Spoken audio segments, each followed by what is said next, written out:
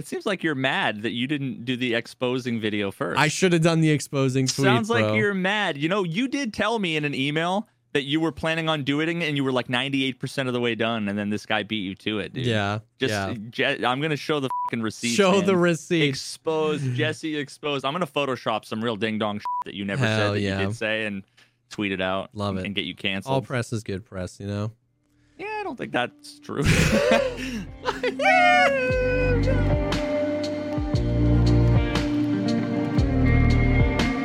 What's up, everybody? Welcome to the podcast, the show dedicated to talking about all the progress things in life, like music, content creation, and video games. I'm one of your co-hosts, Jesse Kazan. And I'm very tired, and I started early today. Played a lot of Tarkov. I'm fucking tired. Yeah. I saw you get on early. You were on. What time did you get on? I think you got on before my morning stream. I don't know, like 8. Yeah, you got on well before my morning stream.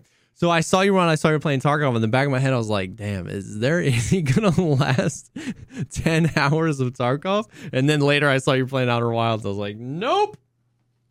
Which, no shame, I wouldn't last 10 consecutive hours.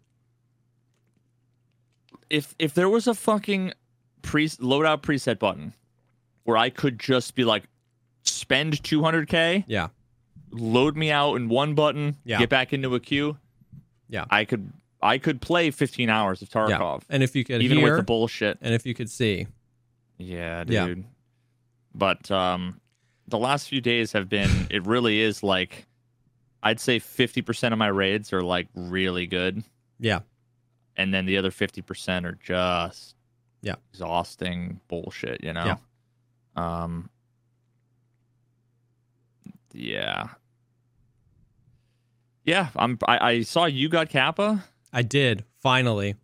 Nice, it was nice. dude, I will say this was the most like slog of getting Kappa. Like it was like so many quests left. Something clicked in my brain and I was like, I don't want to be doing this. But like, I really like, I understand people are like, just don't do it. But like, I don't know why. Like, I'm not trying to defend my logic. It's poor logic, but I just I just needed to do it. I just needed to be done with it. And just like, I don't know. It's just like the little goal you set for yourself. And I'd gotten so close and I had done so much. And it was just like, I just want to do it. I was close enough that I had decided I was going to do it. So I get when people are like, just don't. But I was like, long line took me so long this time, killing people on interchange. I sat, for 5 consecutive stream days, I sat camping the pier and woods and this. I completed capturing outposts, and then 2 days later, they removed it from Kappa requirement. Yeah, wrecked. Dude, it was the early bird sometimes gets fucked by the worm. Yeah, it. Yes. It was a grind. Luckily, I had every single Kappa item that I needed before I got the collector quest. So it was just like, turn them all in. It was literally just the quest grind. And then I think I have everything as well. Yeah. I might be missing one thing. All the stuff that was really hard to find, like the Gingy keychain and the Willer's wallet, they're on scavs now. So like I found a billion of them. I find 3 Gingy keychains a day. Exactly. It's so one Willer's wallet, but so I got the goons. Okay, so you know the Halloween event last year, they added those green flares that made scabs friendly to you. You remember? I don't remember Yeah, that. so as part of the event, it was like you'd shoot off a green flare and the scabs are going to be friendly to you for a certain amount of time. It was like 5 minutes or whatever, and they'd all come up and you could just like hang out with them. Well, that flare is still in the game. It's very rare. It's called the DSF, Distress Signal Flare. It's only shot out of the flare gun. And they're super rare. And I got one. One of Elian's viewers gave me one, or he's one of my viewers too. He was like, "Yo, I have one." So you can put the flare in your secure container, but you can't put the flare gun in your secure container. So I was like, I really want to just get the goons this way. I needed the goons. And so wait, even the goons will be friendly? Even the goons will be friendly to you. So I needed night. I only needed night. And so I spent probably 2 to 3 million rubles on the flare guns, because every time you die, you lose the flare gun. And you do a barter from Jaeger. You have to buy a bunch of stuff. And it was handgun? Yeah, the flare handgun. It goes in your pistol I've got slot. A couple of those. And you lose it if you die. And I finally got him. We were on customs. We threw a nade. We heard him talk, shoot the flare, and then they all just walk up to you. But what sucks is that I only needed Knight. And as soon as you start shooting the aggro, they don't have collision with each other. So if they're together and they all go, let's move from here to here, they're all inside of each other and they're just walking. And I'm like, I'm not going to freaking, if I shoot it at this clump of people and kill Bird Eye and Knight kills me, I'm going to be pissed. So we were just like walking around with them and then Knight broke off. And so I just like lit him up and then Velian killed the other two and we got it. And it was like, that was kind of a meme. It was fun. Impact nade, holy fuck! The only thing, get all of them. I wanted to do that. The only thing I was worried about is if pulling the pin on the nade would aggro them. You know what I mean? And I didn't want like anything weird to happen. I didn't know if that was how it worked. And by the nanosecond you pull the thing, you're that dead. Instantly 180. You're dead, bro. So I was like, doubt that. If I needed all three, I would have done that way. But I was like, I only need Knight, so let me just do it. So we got that. But yeah, we got Kappa. But yeah, man, I feel you. It's like, it's definitely rough out there right now, you know what I mean, where it's just like the good rates feel really good. I've been having a lot of fun playing Streets. I love that map so much. Like for all of the crap we give BSG, rightfully so, that map is so good. And I'm excited for all of the expansions, and my original criticism still stands where I wish there was a little bit more verticality and I could go up on some of the roofs and stuff like that. But man, does it still 2 months into the wipe, I still am just like walking down a street and I just like free look around and I'm like, this is so cool. We've gotten so many military compounds and wooded areas and radar towers and every, all the maps it's and they're so good, but just like to walking down a street, a highway and be in an apartment or something, it just like, it feels so cool. It feels so good. It feels so post-apocalyptic or whatever. I love that map so much. So I've been playing on the streets, and when the raids are good, man, they're so good. It's fun. Yeah. But it's just like the math. It's the math we talk about every time, where it's like almost all of your firefights end in something that makes you mad at the game and not like inwardly reflecting. You know what I mean? Just like we were these days after like all day playing all day, even if it's like, okay, that was a fine fight, like nothing really super bad. It's like I'm thinking about, okay, well, I mean, like I really wanted to run the AK, but I already ran one and went through all my BP ammo, and then I just bought the MP7 and bought all the mags, and then FMJ, and I just died shooting 2 of the mags of FMJ, so I'm out of FMJ, and then I've already gone through my 856A1, so I can't do that, and it's like running through the checklist. Build another gun, and then build another gun, and then it's just like, ugh. Yeah, I've been finding it really hard to like, even if I get into a really good engagement, get out of the raid. Like it just feels like, you do anything, and then the whole map, it's either a swarm of player scavs that like try and gobble you up, or like I was on reserve and you never, like all the fighting happens down low on reserve. I was trying to help Ben. We were looking for like Gluhar and doing some quests, and we killed a 3-man, and then Ben died. And so I was like, I ditched his stuff and I was looting. And then all of a sudden, just out of nowhere, a 3-man swarms my position. And I was like, man, they know exactly where I am.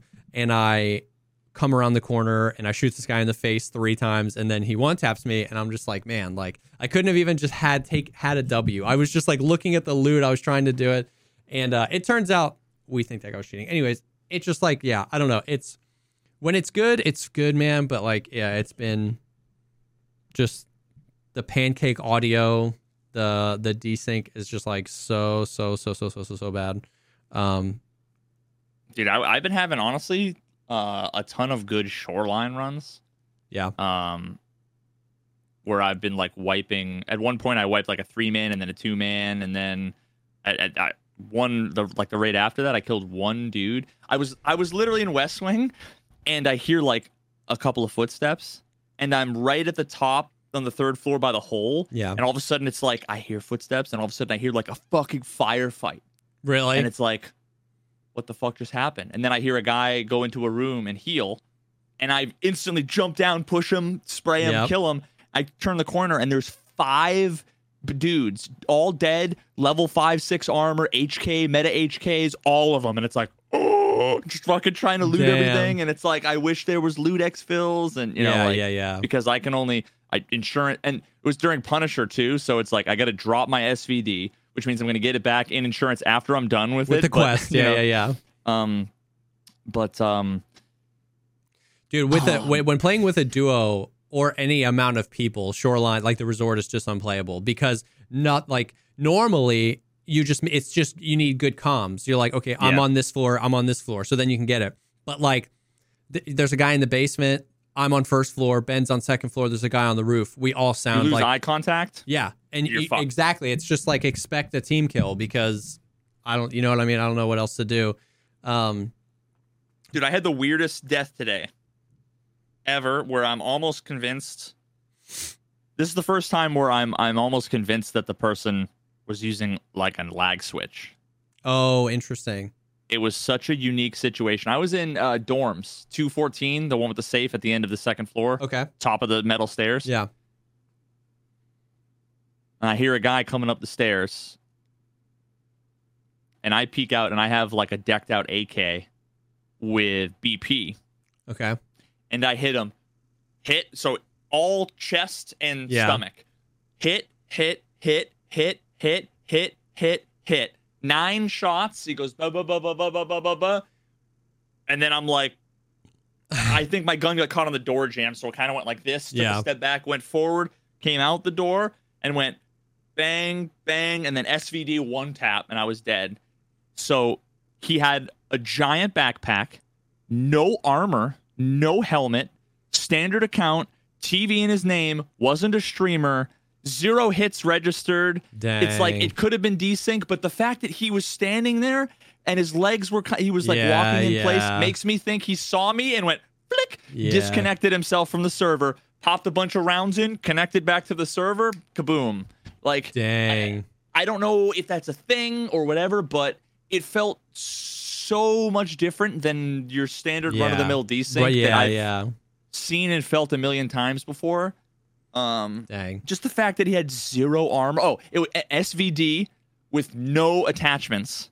Giant bag, no body armor, no helmet, TV in his name, it's standard like you account. Can't say for sure, but all the math adds up. Like he's got every indication, right? Yeah, everyone possible.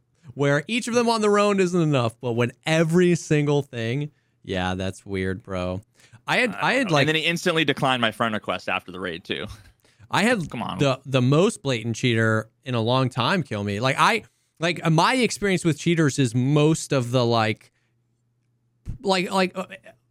if I die to 100 cheaters, 99 of them are the ones where they just have like ESP or radar. And I like, you know what I mean? And I would never know. It's like I run around the corner, he killed me, and I would never know. Like, I'm sure I die to cheaters all the time. But I don't really have like stream snipers. I don't have a lot of people that like target me, so I don't have a lot. But like we were on Woods and Seal died, and we just thought dude had a thermal. I went to hit a flank. He was shooting at me, missing shots, hit some. I was like, oh, this guy's got a thermal.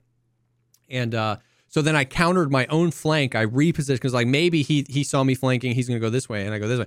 And he just beelines it straight to me on Woods. And then he starts VoIPing some absolute shenanigans. And there's a huge rock in between me and him. And he's VoIPing. And sure enough, mother flipping Super Mario jump, 360 spinning in the air. First shot headshot. And I was like, damn, brother. I was like, all right. So we reported him, whatever. And then this morning, somebody tagged me on Twitter. They tagged Vibin and then put a link, and then they subtweeted themselves and tagged me and then put a link, and I clicked the link, and it was a TikTok, and it was like the little AI voice where text-to-speech. It was like, ran into Jesse Kazam on Woods, and it was my perspective of that fight. Like the first 40 seconds of the clip was my perspective from my stream, and then the last 10 seconds of the clip was his perspective, and it was literally just showing off his cheats. He saw my name, my KD, my everything, and he just goes moon boots, boing. And I was like, piece of shit. I was like, what an idiot. Like, this is so, yeah. I had the opposite, which was, it was like the first raid of the day, actually. And I had like a fucking 200 IQ play where I ran into East Wing. You know, you're out in the open making the sprint to the front door. Yeah. And I heard somebody coming around the corner. I think he was coming down the close left stairs. And you know how there's a desk? Yeah. Right in the entrance? I hear him coming, and he like pre-fires and stuff, and I'm like, oh god. So I hop up on the desk and hold that angle, thinking like he's, you know, if he's a Chad, he's gonna have good crosshair placement. He's gonna hit me in my shins. Yep. You know? And that's what he does. He sweeps out, and I think I had the SVD just point fire, boom, just dropped him, and then all of a sudden I hear footsteps coming my way, and super aggressive, super confident dude. Pre-fires, Keter, just like sidestep, and I'm like, oh god, here we go, like the Keter, whatever. I like pre-fire a couple times. He kind of lights me up a little bit. I may or may not have hit him, I'm not sure. And then as he like pushes back towards the stairs, I turn around to go out, kind of wrap around the left side just to like Propital. Yep. And as I do that, he instantly pushes out and just head taps him with the Keter. And I'm like, just the way he was moving, how confident he was, the fact that it was a Keter right to the face instantly. It was just like, it just felt super sus. And I was like, I said something stupid like, yeah, this guy fucking had to toggle on because, I killed his boyfriend, or whatever it was. Then I see in the name, it's something or other TV. And I'm like, here we go. It's going to be check. It's going to be a 50 streamer, 50 follower streamer that's never streamed before. Yep. And now the interesting thing was I searched the name in the game, and the first result was somebody with a different name live. I think Twitch like caches if you change your Twitch name. Oh, interesting. Because yes, in case you change your name, someone searches for it. It showed me a different thing. Gotcha. His name was like Keter Chad or something. I forget what it was or whatever. And I pulled up the thing, and then I went to go clip instantly because it was like within the minute. Yeah. I went to go hit clip, and it's like clips are disabled. So I'm instantly like, why you disable clips, bro? Like, what the fuck? I wanted to see his perspective. And he and the guy was like, oh yeah, sorry, dude, just have a lot of people come in and like accuse me of all kinds of shit. And his voice was like the nicest. Like I instantly was like, oh god, I know how this is gonna go. And he's like, let me pull it up, dude. And he like runs into the closet while he's like bleeding. And he's like pulling up the clip. And then I'm like, oh no, I can find it on the VOD, dude. Like, don't worry, whatever. I'm just a little butthurt, after dying because it's like I killed a gear dude. I'm like sick. I need to get some more gear. And the clip was like, he's just a fucking big dick Chad. Yeah. Where he was just super confident, point fired the fuck out of me. Nothing was sus. And the biggest thing was that he like pre-fired the angle. Yeah. Which is like a common angle, which is fine. He didn't hit me, but it was like when someone instantly starts spraying and it's like I've made no noise, I'm like already, But the thing was when he rounded the corner, when I had turned around to go away, I timed it such that like he shouldn't have seen me. Yeah. But yet given, some of the net code plus the movement speed and all that other stuff, he could literally just see my legs but going behind the wall, which means he already knows that I went left and not right. Yeah. He already knows that's the enough timing of info to push if you wanted to. Yeah. To know where I'm going to be, right? Either I stopped or whatever, and he just pushed out and point fired and shot me in the face, and I was like, yep. I'm like, dog, I was salty. I was sus. Clearly, whatever. You shit on me. GG. I shouted him out on stream so that people, because he had like 70. Yeah. He might have had like 17 followers. I forget what it was, but he was super nice. And I just had to be like, see, I'm the guy who's always saying like, be humbled because you could be wrong. Yeah. And even me, even with that in my head, I'm still like, nah, fuck that. That was sus. And then I watch it. I'm like, nope, I'm an idiot. I was wrong. Yep. And I let like my emotions fucking get the better of me. Yep. Yeah. So but I'm only 1, 2, 3, 4, 5, 6, 7, 8, 9, 10, 11. I have like 17 or 18 quests left for Kappa. Oh, nice. Which a lot of them are not like I can probably bust out like 12, 13, 14 of those in a couple of streams. Yeah.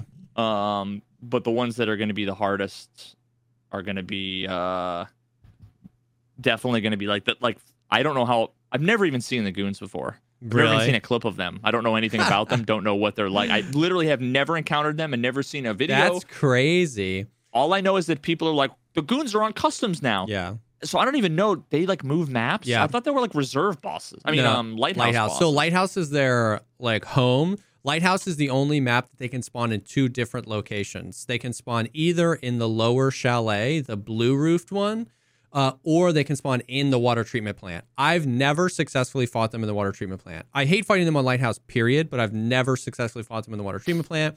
But they can also spawn at that lower chalet where I fought him a bunch. They also have, I believe, a slightly higher % chance to spawn on Lighthouse, but they do rotate maps. So basically, they'll be on customs, and nobody knows. And it's global? Yeah, nobody knows if it's a predetermined amount of time or if it's a scaled amount of time, but they'll be on one map, and then they'll be on there for a few hours, and then they'll be on another map, and then they'll be on another map, and they just bounce around. Customs, Woods, and Shoreline, each of those maps only has the one spawn location for them. And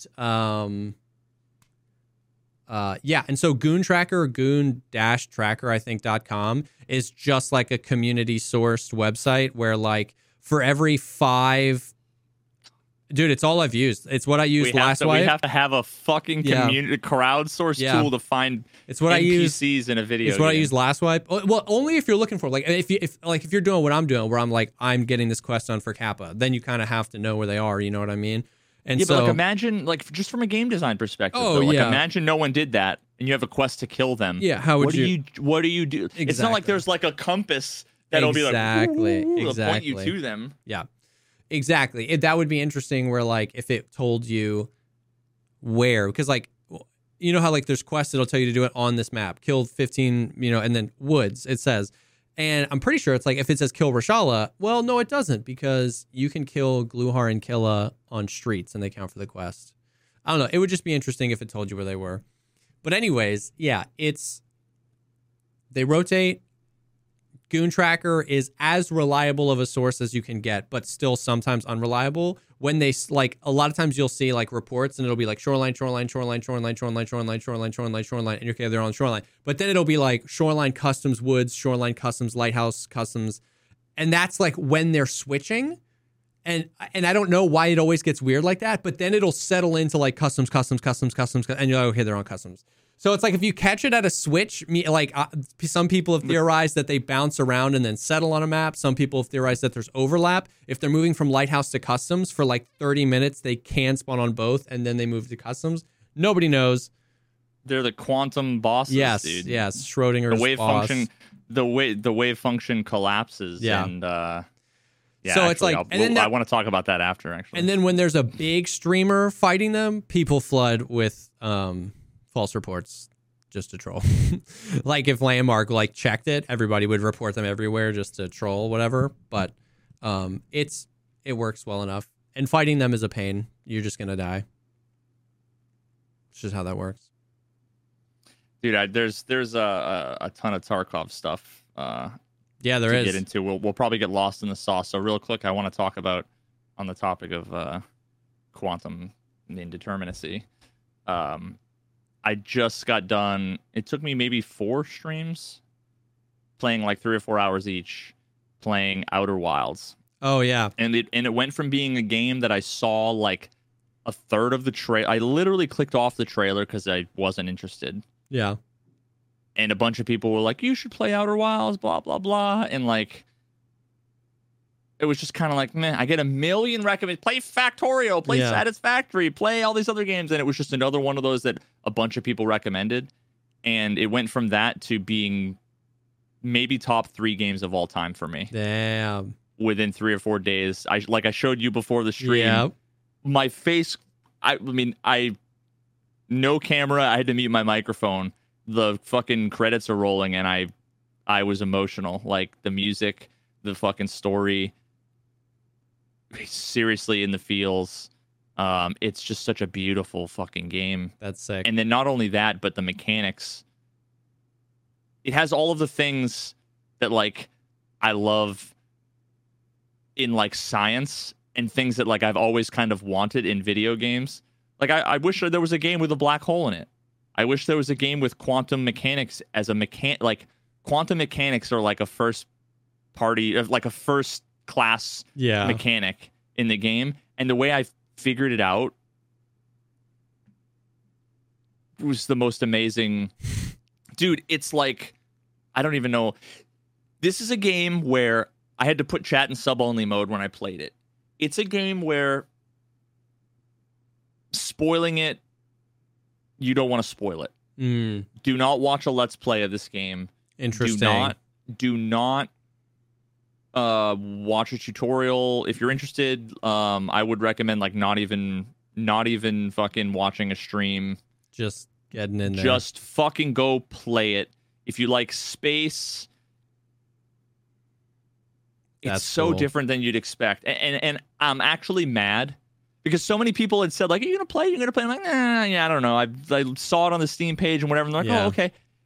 That's a game where people needed to wring me by the throat and say, "Fucking play it." Yeah, I'm mad that nobody forced me to play it. You know, like, oh my god, dude, it's just so good. I would so recommend it if you like space. That's sick. If you like emotional kind of mystery exploration games, just fucking play it. All right, the Veritas seal of approval on Outer Wilds. It's a single player game, right? It's like a story driven, narrative driven single player game, right? Yeah. Yep. That's sick. Yeah. That's it's dope. Just I've always wanted a game either to make one or for someone to make one. You ever seen Super Mario Galaxy? Mm-hmm. And or did you ever watch like Dragon Ball Z back in the day? A little bit. There was that one little fucking planet where it was like you could run around the planet in like 10 seconds. Oh, yeah, you know? yeah.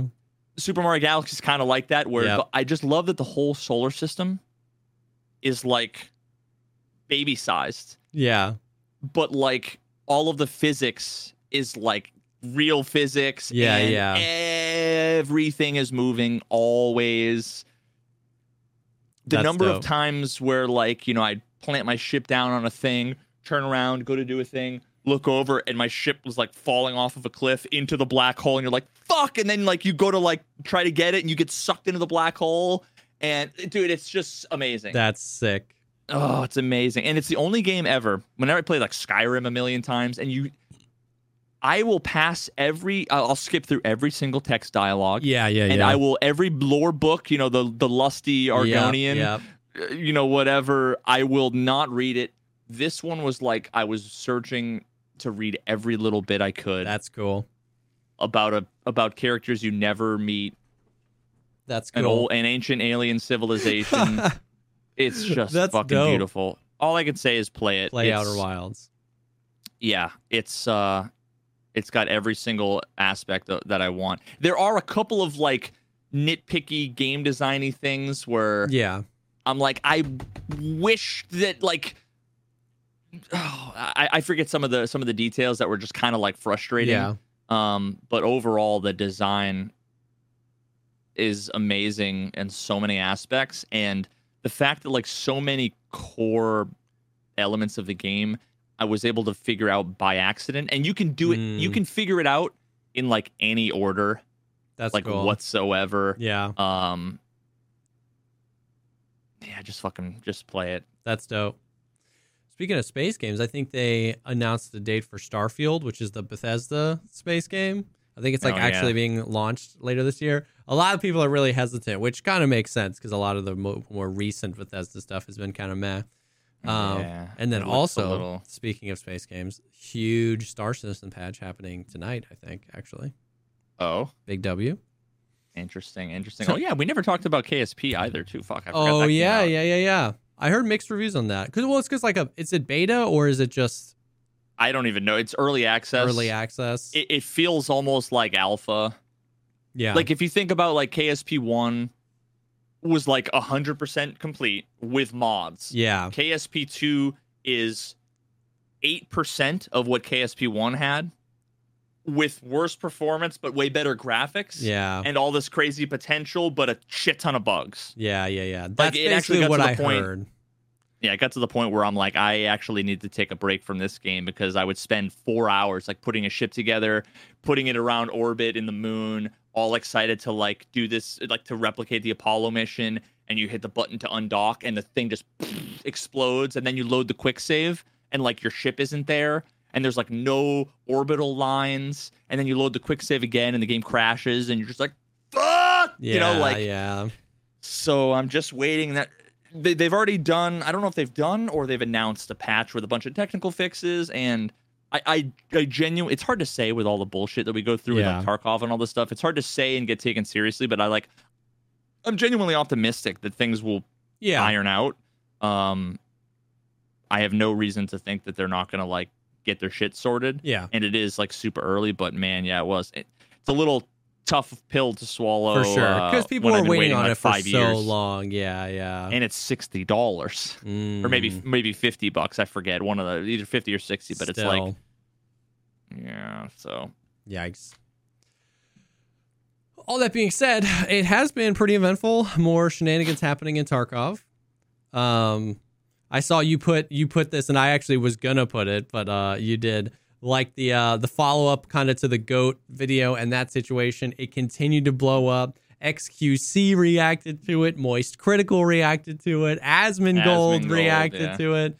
And then the Linus Tech Tips on the WAN show, Linus and Luke, because they were the ones that initially talked about it. Then he released his video, but then they devoted about 30-45 minutes of the WAN show this week talking about the video again and the fallout of the video. Did you watch it? Yeah, I did. Dude, I don't know about you, but I was cringing the whole time.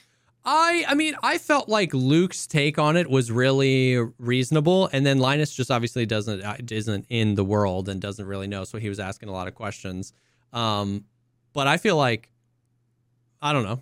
I feel like Luke's take on everything was pretty based, especially because he acknowledged the fact that so many of the streamers had watched the video with no pretext of what it was going to be, and then were kind of like reacted to it live, and then the community kind of ate them alive, and he kind of acknowledged that like weird dynamic and the frustration there, and then I don't know. Yeah, I mean, I feel like, because I watched it before the stream and then I watched it again on stream because I was talking about it and people were like, what are you talking about? And that entire conversation was a giant clusterfuck, in my opinion, because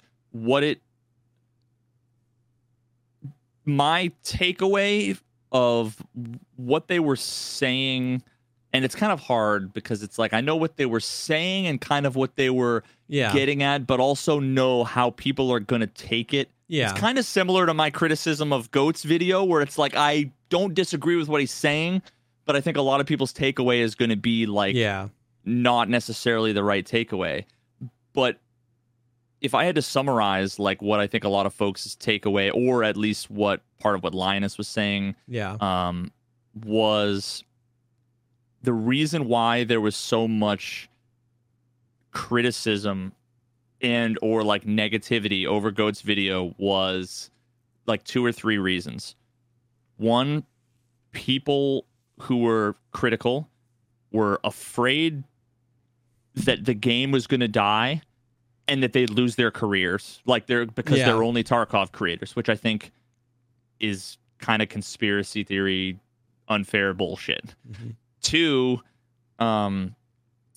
was that this is where things started to get a lot really conflated, because they were talking about the community criticism, then they switched over to content creator criticism and then the blowback they got, and then instantly in the middle of that conversation started talking about Sherpas and emissaries and how they get stuff from BSG, and because they're afraid of the free stuff going away, they need to either deny or shove under the rug this stuff. So it was basically like conflating a million different things, but number 2 is effectively that people are afraid that if they agree with GOAT and they're not critical, that they're going to get their goodies taken away. Which, like, none of the creators specifically who were, like, I don't know how...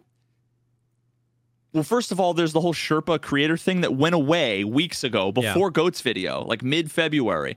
So that's kind of irrelevant. The fact is that, like, how many people... How vocal or prominent are non-content creator Sherpas? As if like that was ever a relevant. No one was tweeting about the non-content creator Sherpas being against the video. Basically, what it seemed like they were saying, streamers get stuff from BSG, whether it's items or some sort of whatever, and they don't want that to go away. So that's why they were against the video, which is in my opinion, another unfair miscategorization. and there was a third one that I forget. Oh, and then the last one I thought was just kind of fucking patronizing. It was, and this is what they ended with, and I think maybe you were being too gracious with them. They basically said the creators were upset. They watched the video live, and they were upset at what they were seeing. Like this cheating problem is this big cheating problem. I'm upset, and I don't know how else to handle it except to be negative towards GOAT. I need to take out my anger. I mean, if you read it, if you watch it and listen to what they said, it's basically what they said, is that they didn't have time to process it, and they had to let out that negativity somewhere, and it basically went towards the video. I just was like, what the fuck? It makes us all look like shill. All the things I was criticized for and you were criticized for unfairly. Yeah. It's as if there was no valid criticisms of the video. You either had to be totally selfish, you wanted free shit, or you were emotional and couldn't figure out how to deal with it. Like, really? I think, like, everything just came down to the fact that they're not in the community. I mean, like, I saw you tweet, by the way, that you were like something about the Sherpa packs, and you're like, was that even a thing? Like, you didn't know? Like, you have 10,000 hours in this game. You've been a Sherpa at one point. I was never a Sherpa. Oh no, were you an emissary for like a super brief amount of time or something? For like 2 weeks. Yeah. I left because they wanted to give Sherpas items. Yeah. And I said no. So you have 10,000 hours in the game. You're aware of Sherpas. You're aware of emissaries. You have a podcast of the game, and you didn't even know that dynamic on like who was given what, when, or whatever. So I just took that as two friends talking about it when they just don't know. And they were like, if you can be confused on it, it's not surprising to me that somebody that doesn't know anything about Tarkov was confused about it. You know what I mean? Like, yeah. So he said he was asking, he was like, so like, it's to my understanding that people get stuff from Battlestate games for free. So would that be a reason why they wanted to push this under the rug because they don't want to lose their free stuff? He was asking those questions. I completely agree. But like, it didn't come across to me as accusatory that is what was happening. Linus was asking questions, and a lot of the questions, Luke was just like, I don't know. I really just play the game. I'm not in the community. He's obviously like friends with GOAT and stuff like that. So, but yeah, it was just literally like all of that stuff was just like them completely misunderstanding, which is understandable because it's confusing for people that play the game all the time. It's confusing for people that play the game full time. So I don't know. I didn't see it as accusatory or patronizing. I just think that they are not as in the community as I am or as you are. And so I understood that there was confusion and that they kind of were linked to that fire because they were the first ones to kind of break the video or whatever when they were talking about it. I went back and watched the WAN show from before as well, before the video launched. And I don't think I watched that full one. And so yeah, I don't know. I mean, like, yeah, it was interesting that they talked about it. Yeah, I mean, none of that was a thing where it was like, I mean, you can make it like, yeah, I don't know. There's no way to know how many people reacted what way, but yeah, I don't think that people were reacting negative to the video because they were afraid that the game was going to die and that they were going to lose their jobs. Definitely nobody was reacting poorly to the video because, or at least nobody that I know, because they have ins with Battlestate games that they were afraid to burn the bridges if they were critical. The reality is if you watch any, once again, if like all the people that were vocal about hating the video were people that scream from the mountaintops every single day of their stream, this game sucks, the cheating problem is so bad. So none of those people were worried about burning bridges. You know what I mean? Like, yeah. So yeah, I mean, I feel like most of the criticisms there were like two or three, that most of them I don't necessarily agree with, but like I can understand. Like one of the more prominent ones was Axel. Like Axel's my fucking homie. I love Axel. Like he's the man. Ton of respect for him. I just happen to disagree with his take on this, which is fine. Yeah.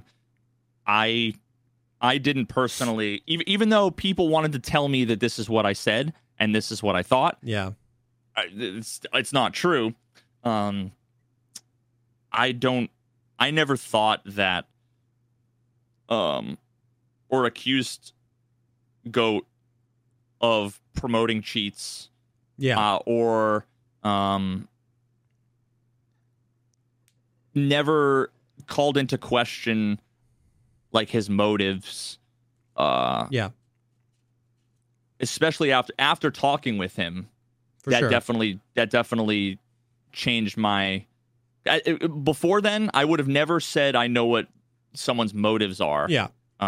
Because I hate that and I think it's unfair, which is kind of why I didn't like what they were saying, because it Linus and was it Luke? Is that his name? Yeah.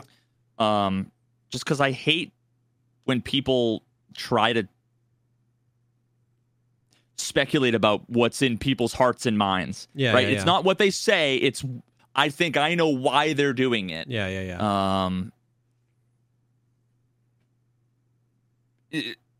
It seemed to me that most of the negative feedback was either that they were afraid that it was promoting cheats, that it was somehow like, trying to be, like edgy content for the sake of it. One of the other criticisms that I think was in some ways fair, but like I said, after talking with Goat, I think he redeemed himself. Was like, if you look at the half a dozen videos he did beforehand, they were all kind of drama baby, for sure. Calling people out, calling people names, that kind of stuff, so I can see a lot of people just being like, fuck this guy, and being instantly skeptical, of this guy wants to make a video making bold claims about the game and the community. Well, I don't trust anything this guy says, So for better or worse, fair or unfair, I think that's where a lot of people were coming from.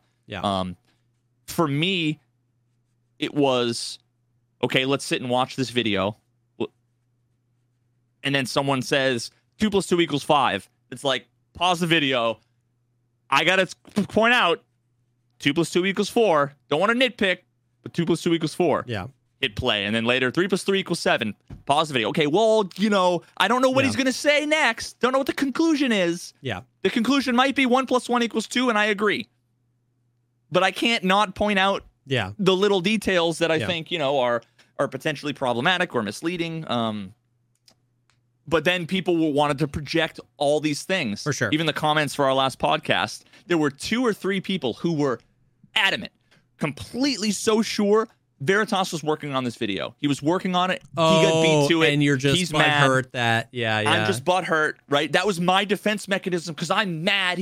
Dude, if I was doing it, I would fucking release it, and I think it would have been better. You would have just done it. On it. You would have been more motivated to do it if you were working on it. Exactly. And then the email that I showed on stream from the dude who contacted me and was like, I want to do this experiment. They were like, that's all made up. Even though I showed the email, I must have photoshopped it, I guess. That's all made up. That's a cover because he wanted to do it, and he's just upset that he's not going to be the science guy anymore. It's like, give me a fucking break. Like, no. Yeah, all the drama around that was just sensationalizing relatively rational takes. Here's the thing. You can feel something and be right in feeling it and it not necessarily be true. I absolutely, at one point, while reflecting on the video, was like, man, this is basically an advertisement for cheats. At no point did I think that Goat set out to advertise cheats. But at one point, initially, after I was processing it, and I brought it up to him, I literally asked him when he was here, I was like, man, do you feel like it kind of made cheating look too fun? And he was like, I didn't include these clips. Maybe I should have included this clips, whatever. And a lot of people felt that way. That doesn't mean that is what he was doing. That doesn't mean it is what he was attempting to do. Like we talked about when he was on here. I'm sure some people went out and cheated as a result of that. So you can feel that, but not necessarily project that onto him as his intention. And you can also be wrong. Where at one point I was like, man, I feel like this is just going to promote more cheaters, not knowing the future because, and the reason why is because, like you said many times on the podcast and many times to his face, there have been people that have done this before. That have been people that have been duped into advertising cheats with the cheater interviews. I interviewed a cheater and they don't really know they're getting played. They pull up the fucking website and everything. They don't really know they're getting played. So initially there was a part of me that was like, man, I don't think, and I remember I could pull up text. I was texting my buddy. I was like, I don't think it was his intention, but I'm worried that this is that. So a lot of stuff like that, it was like a rational opinion that got sensationalized where somebody might say on stream, a streamer, ex-streamer might say, I'm worried that this is just going to advertise cheats. And then X viewer might be like, you're so stupid. How could you think that this guy is advertising cheats? And then the streamer then gets defensive and maybe tweets out, imagine liking this video from a guy who's actually trying to advertise cheats. And it's just sensationalizing. And what we ended up with was everything was so far away from the original criticism. And then these tribes formed, and it was pro GOAT or you were either for GOAT or you were against GOAT. And if you're on the other team, I hate you and I want you to die. And it just like got crazy. And it was like, and that was why it was so good to have GOAT on the podcast, because he basically responded to and acknowledged every actual criticism of the video, which was, we talked to him about, do you feel like it made cheating too fun? We talked to him about like the data, because that was another thing. It was like, man, I wish the data, I wish it was presented better. I wish maybe he had done some different testing. Once again, that was another thing that was valid criticism that GOAT even acknowledged was valid criticism, but ended up getting sensationalized into, he didn't do the science right. So video bad, GOAT bad, I hate him. It got sensationalized away from the original valid criticism, was like, interesting video. I wish he would have presented the information a little differently. So that was what all that was. And it was so frustrating and so annoying. And at some point, the very first thing I told him was that I was glad I had time to reflect, because that's how human beings operate, right? We can't be so, like you said with your example about the cheater, we can't be so afraid to go back and admit we're wrong or go back on what we thought. I texted my buddy and I literally told him, I don't think anything good is going to come from this video. Thank God I didn't tweet that, because I was wrong, right? Like I did. Yeah. But then again, that's also why I said I'm skeptical. Yeah, exactly. I'm very careful about how I word For things. sure. I won't say nothing good will come from it, because I know I'm setting myself up for the gotcha. Exactly. And I thought that because videos like this had been done in the past, but then it whatever happened, critical mass of people frustrated, Nikita being in the right, like it's whatever. And that's the thing is, so it's just like, it's just whatever. Like the sensationalizing of every opinion into assuming motivations and into hating other people, it prevents us from being able to be wrong. I'm so thankful that I was wrong about that, and I'm very also thankful I didn't tweet about it. You know what I mean? Because by the time I streamed next, I was able to have like a much more refined opinion and just be like, yeah, like well, interesting to see and whatever. And so like, I think that's why I'm super glad we had GOAT on, because like there were like 3 or 4, like you said, there were 3 or 4 main criticisms of the video. All of the drama came after, ended up having nothing to do with those actual criticisms and had to do with just the hot takeness of it all. And GOAT was able to basically acknowledge everything. He was like, I kind of rushed the video out. I wish I had done it differently. I could have done this, whatever.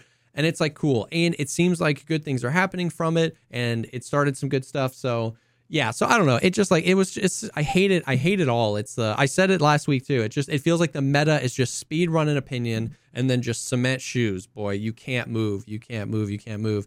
And it's stupid. You know what I mean? Because all we do as humans is make predictions based on what's happened in the past. And we're just making our best guess along the way, right? When the video came out, nobody knew what was going to happen in the future as a result of the video. Nobody knew how big it was going to be. And our opinions can only be informed not by what hasn't happened yet, but by what's happened before. So as a guy with 10,000 hours or 6,000 hours in the game who's seen 77, I interviewed a cheater, or I cheated, or this, that, and the other, and nothing major happening from it, it wasn't spite towards GOAT to say, I'm skeptical anything good is going to happen.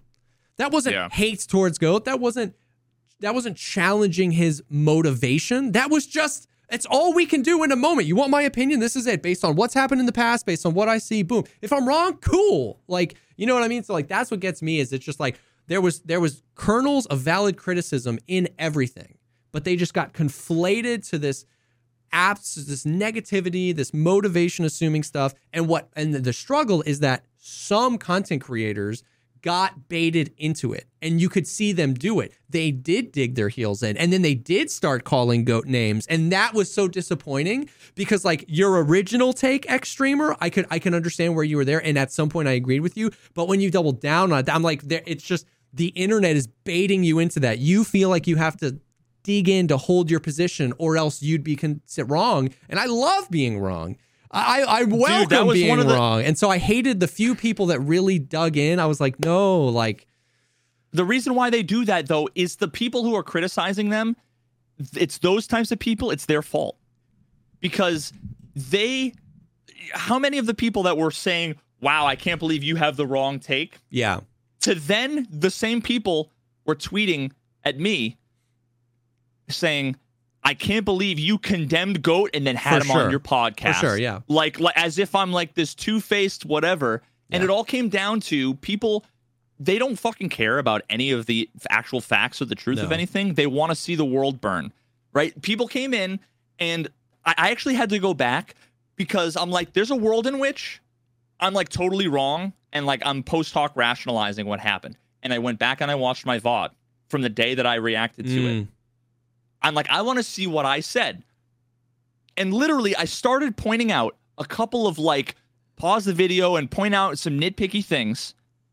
And what ended up happening was I hadn't even watched the whole video yet. Yeah. I was pointing out like, wait, he just said 100%. And then he said, but like almost never. So I'm confused.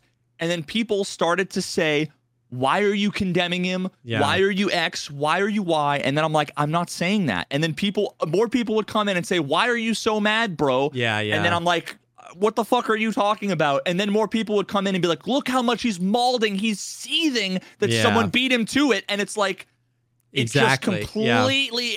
And now that's why the narrative is how fucking mad I was at the video when I reacted. Yeah. It's like, no, I didn't even really fucking react to the video. I reacted to a couple of little nitpicky pieces of it. And then I reacted to the fucking the creatures in chat putting their heads directly in their ass and then spitting back the first thing they could find in there at me as if it was my take. Yeah, you know? Exactly. It was the same people that were tweeting at me that they were unsubbing to me for my take when I hadn't. It was like that was just like, that felt like the bottom of that barrel.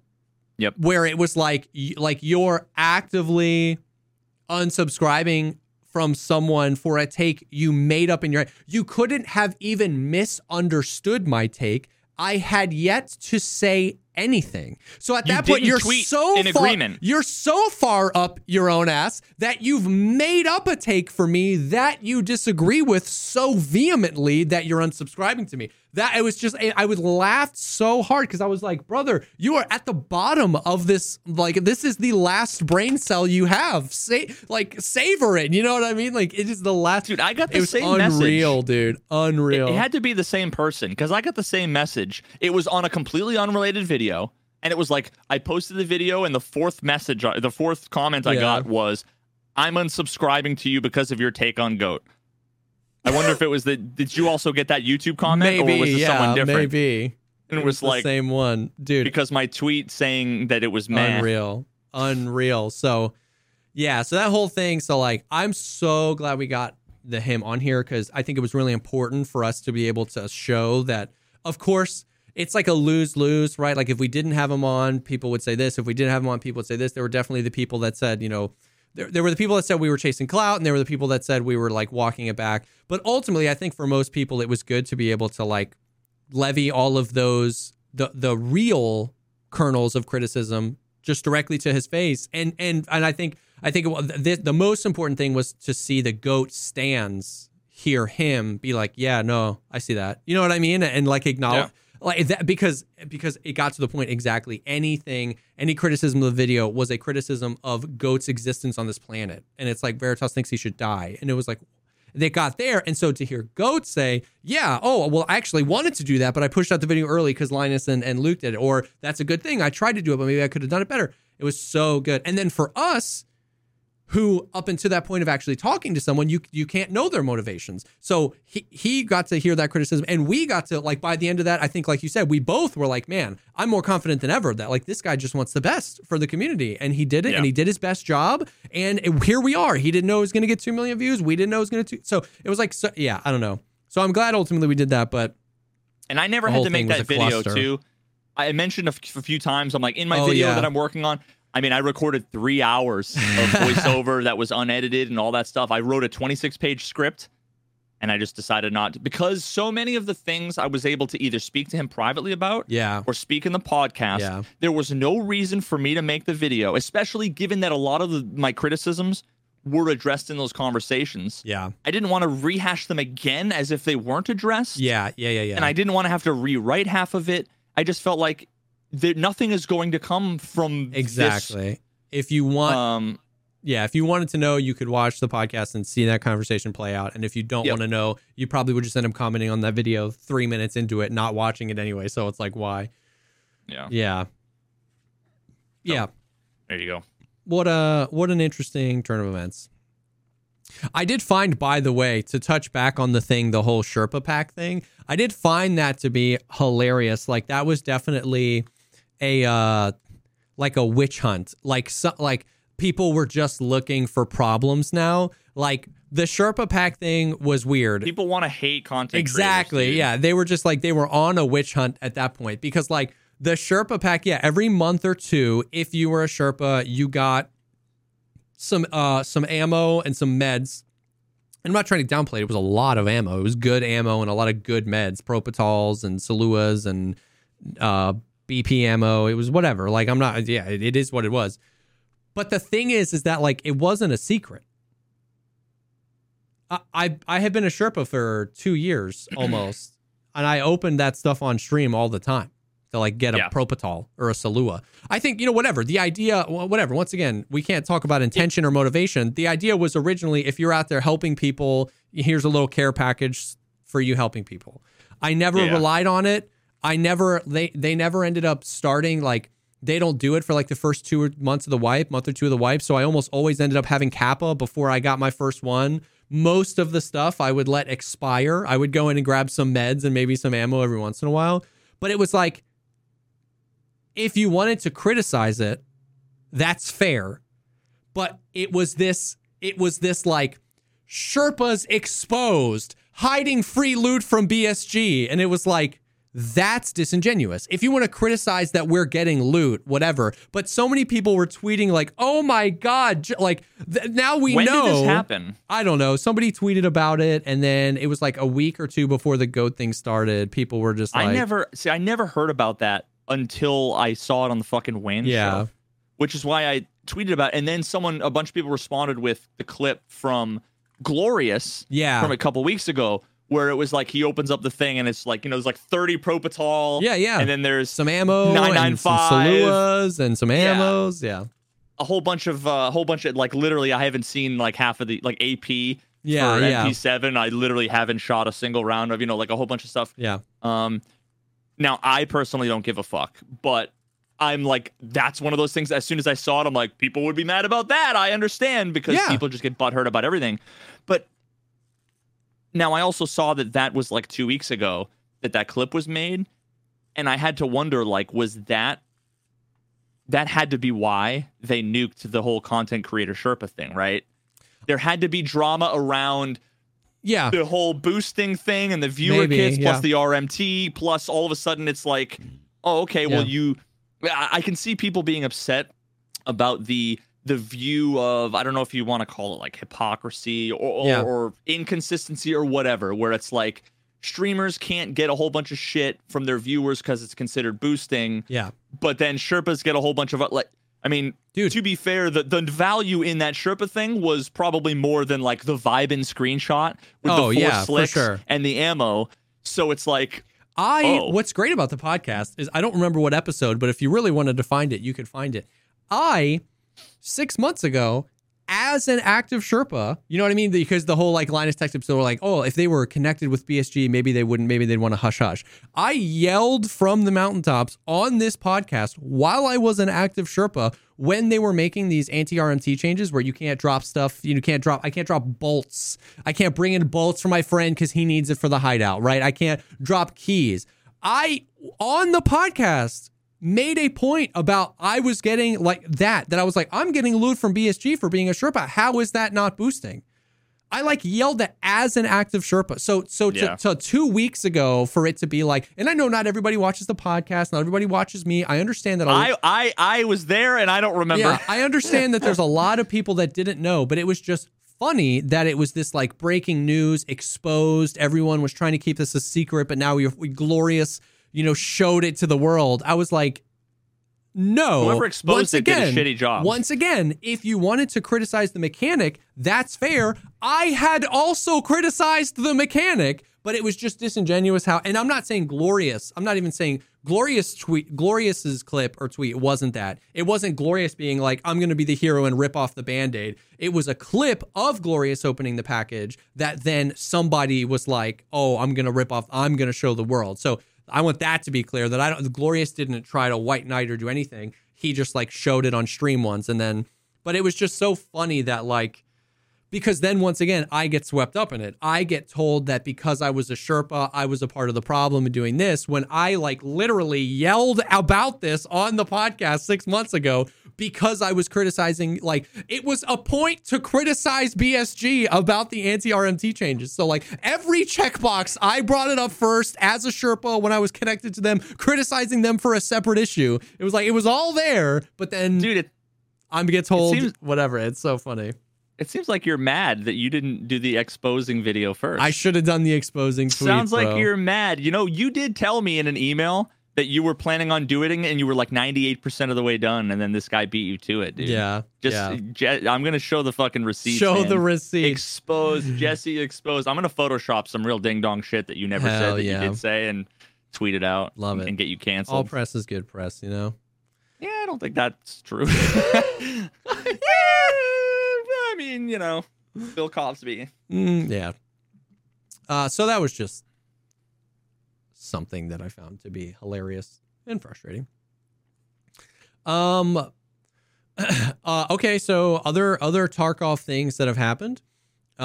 We got a hot fix. The flea thing was a part of that, so I'll save that for last. But we got a hot fix on 5-6 days ago now, last week. That was camera recoil got reduced again by 25% across the board. W, just remove it from the game, LOL. But at this point, they reduced it by, I believe, 25% during the aftermath of your video, and then an additional 25% right now. I gotta check it, dude, because I haven't really noticed. I've been fucking point firing finally a lot more now. So now it's like recoil in a lot of ways is still scuffed in the sense that like a Val or a VSS, like the first shot recoil is just like insane. But I have noticed the first 3 shots. Right? Yeah. I have noticed across the board that the camera recoil, the feeling that my vision is separated from my optic has been better. Even on high recoil guns, the camera recoil has been better, which is nice. Reshala got up to 28% from 24. I think all the other bosses are still 24, but Reshala got up. I can't find them. Cultists got their spawn rate increased to 10% at night, which was kind of cool. Still never seen them. I've only seen the Cultists on Factory this wipe. No, I found them on Shoreline once. I've only seen the Cultists 2 times ever in history, and the last time was 2 wipes ago. Really? I ran into them. We were doing night raids. Yeah, we were doing night Shoreline trying to do Insomnia, and we ran into them once.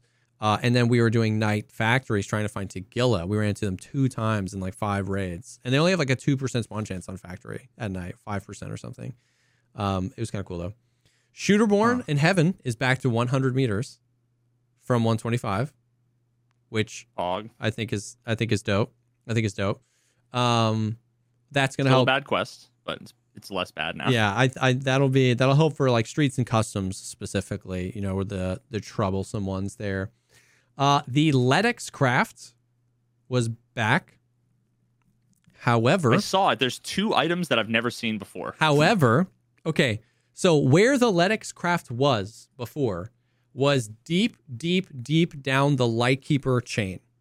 Okay. So like, remember that night where I told you every quest? It's like deep down the Lightkeeper chain. You unlocked the quest and everybody was like, that's lame. You added the craft for people who were struggling to find Ledexes found in raid for private clinic. It was a very expensive craft. Give us the craft back. They gave us the craft back, but that item you need in order to craft it is an item given to you as a reward for that same Lightkeeper quest. The microcontroller board, I'm literally looking at it right now. No, those you can find on labs. It's the book, the cum book. It's like computer, it's like the cum book. It's like computer undergraduate microsystems. Carbon universal microchips. Yeah. So become the book you get as a reward for that quest. Now, I don't know if they have changed the craft. I believe that they were going to. I believe that was a mistake, that they were like, oh yeah, put the Ledex craft, and they didn't remember that they added the book. The microchip thing you can like find on labs. They're rare, but you can find them. But the book you literally can't get unless you complete the quest. So that was irrelevant. Looks like there's a mechanic barter for it, but I don't have it unlocked. The book or the thing? After you complete Missing Informant from Lighthouse Keeper, that's when it's 15 military circuit boards. Yeah, it's insane. 10 PSUs, 5 VPXs, and 50 caps. Eat shit, dude. Yeah. Just to wait 2 days to craft one LEDX. Yeah, so everybody was like, the craft is back, and then it was like, oh, the craft is not back. That's bullcrap. LOL, we just got you baited. Like that was nobody will ever craft that unless they have like 15 million rubles and you don't need spare change, and you need like one LEDX for the last LEDX for a quest, and you've been looking for like a month. That's when people will be like, fine, I'll fucking craft it. Yeah. Now, otherwise, nobody will ever. Separately, they buffed LEDXs across the board. I don't know if you've noticed, there's static spawns for LEDXs everywhere. You know, on Woods, the boxes by the scavs. No, do you know on Woods there's like the USEC camp in the new area with like all the netting. Oh, I was thinking Shoreline. Sorry. Yeah. And then I know what you're talking about. The second USEC camp where there's like the gurney where you can find like ophthalmoscopes. That's like a good Yep. I walked up to that the other day and there was a LEDX sitting on it, and I was like, that's sick.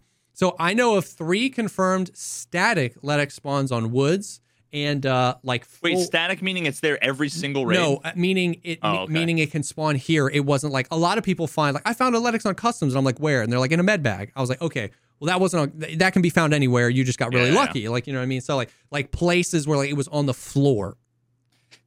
Did you see the I know of one on Shoreline. I don't know where that is. So you know how if you go out West Wing, like through the little hole in the fence, down the rocks, there's a truck with scavs? Yeah. There's cardboard boxes. I guess it can be there, I believe. Interesting. Okay. And then there's a few on streets. I saw a bunch of screenshots of a few on streets as well. So that is cool. I think they buffed the loot, dude, and it just feels better to find loot. Like, yes, I mean that for sure. But like that's so nice. Because like so many people were like, I'm stuck on private clinic. I've been running Shoreline for days. You know what I mean? So to be able to farm Woods or Shoreline or streets for LEDXs and not necessarily need 300,000 ruble keys, that's kind of a dub in my opinion. Okay, wait, I need a correction. Maybe that was a meme clip. Oh, that wouldn't surprise me if people started doing meme clips. But the thing is, like, if you're gonna do a meme clip, don't be like, this isn't a meme, guys. Like, seriously, this is real, and then have it be a found in raid LEDX. Yeah. And when you pick it up, have there be like you get XP for it. Yeah, that's a big thing. If you got XP for it, I don't know how you. Maybe I don't know. I'm gonna go to the wiki and see if they've added it there. Yeah. Dude, there's certain things that are like they're not funny jokes. They're not memey. There's certain unspoken rules. Yeah. But either way, they definitely buffed the spawns of them and added new spawns, and that's definitely a dub. The other thing was the flea market rep. You can have more slots now, much easier. So you used to have to get a 30 flea market rep to get a third slot, and now I just noticed I had a third slot. Yeah, you need to get to 7 rep for a third slot, and it's because I've got 9 rep. 30 for the 4th one. Jesus Christ, what's your rep at? Like 12. Yeah, I don't know how fast it goes up, but that's usually a pretty good indicator. Airwings is like 55. Like but he'll sell. He's just a market goblin. Yeah, and he'll sell stuff for less than the therapist value, like for the slots. Like he's trying to grind the slots, like so. See, like to me, the slots are like, I hate to say it, irrelevant. Kind of irrelevant. Because I put everything up and it sells right away. The slots never add up. Now, Airwing doesn't. Like guys like Airwing that play the market, he'll craft vodkas all day, and then when he goes to bed, he'll post them all for like 10,000, 20,000 rubles more per than the average price, because he knows that at night the market dips, and then when he wakes up the next morning, they're all bought. Like he plays, so he'll list stuff up and leave it there for a day, and it'll sell. I've never done that. I list for one less ruble than the lowest offer every time. Even with 2 slots, I almost never can't put something up. By the time I put my second one up, my first one's sold, and I cycle that. It doesn't really matter to me. But to some people that play the game. Those high quantity sales, those act as like the threshold. Yeah. Where if you have something and there's 100 sales, someone sells one. Someone sells one cheaper, someone sells one cheaper, someone sells one cheaper, and you end up with like a bunch cheaper until those all sell, and then they hit that threshold. Yes. And then stuff goes. So it'll never, that acts as like the lower bound. Because there's so many, it stalls there for a while, which gives people to list underneath the price. Yeah. It's such a weird, the way that they've implemented the flea market and how the sales work and everything is like it feels like a very unique manifestation of, it's really like, it's not exactly quite supply demand. Yeah. It's more so, Speaking of the flea market, the last thing that came in that hotfix, or it came a few days later than the hotfix, but we got, they have completely removed bartering for items on the flea market. Can't do that anymore. And adjusted the taxes.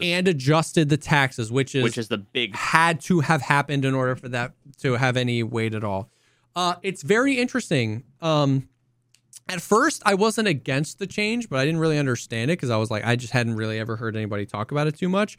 But the more I thought about it, it was like, man, 99% of the barters on the flea market are cheaters selling stuff for money, RMTers getting their RMT stuff to people, or scams. People trying to scam people. You know what I mean? Like just straight up. Or trying to sell something where the fee is astronomical. Yeah. Or not necessarily scams, but it's like, I need a dorm's safe key, and the only barters up for them are for Taigas. And it's like, Jesus Christ, or red cards. You know what I mean? So so were there people that absolutely like found and raid, whatever, and then you needed it, and I put up a bar? Like, yeah, for sure. Like, I knew some people that put up some stuff and was like, I hope, I found 7 moonshines and I need the Storm's key. Maybe someone will buy it, and they bought it, and he was like, okay, cool.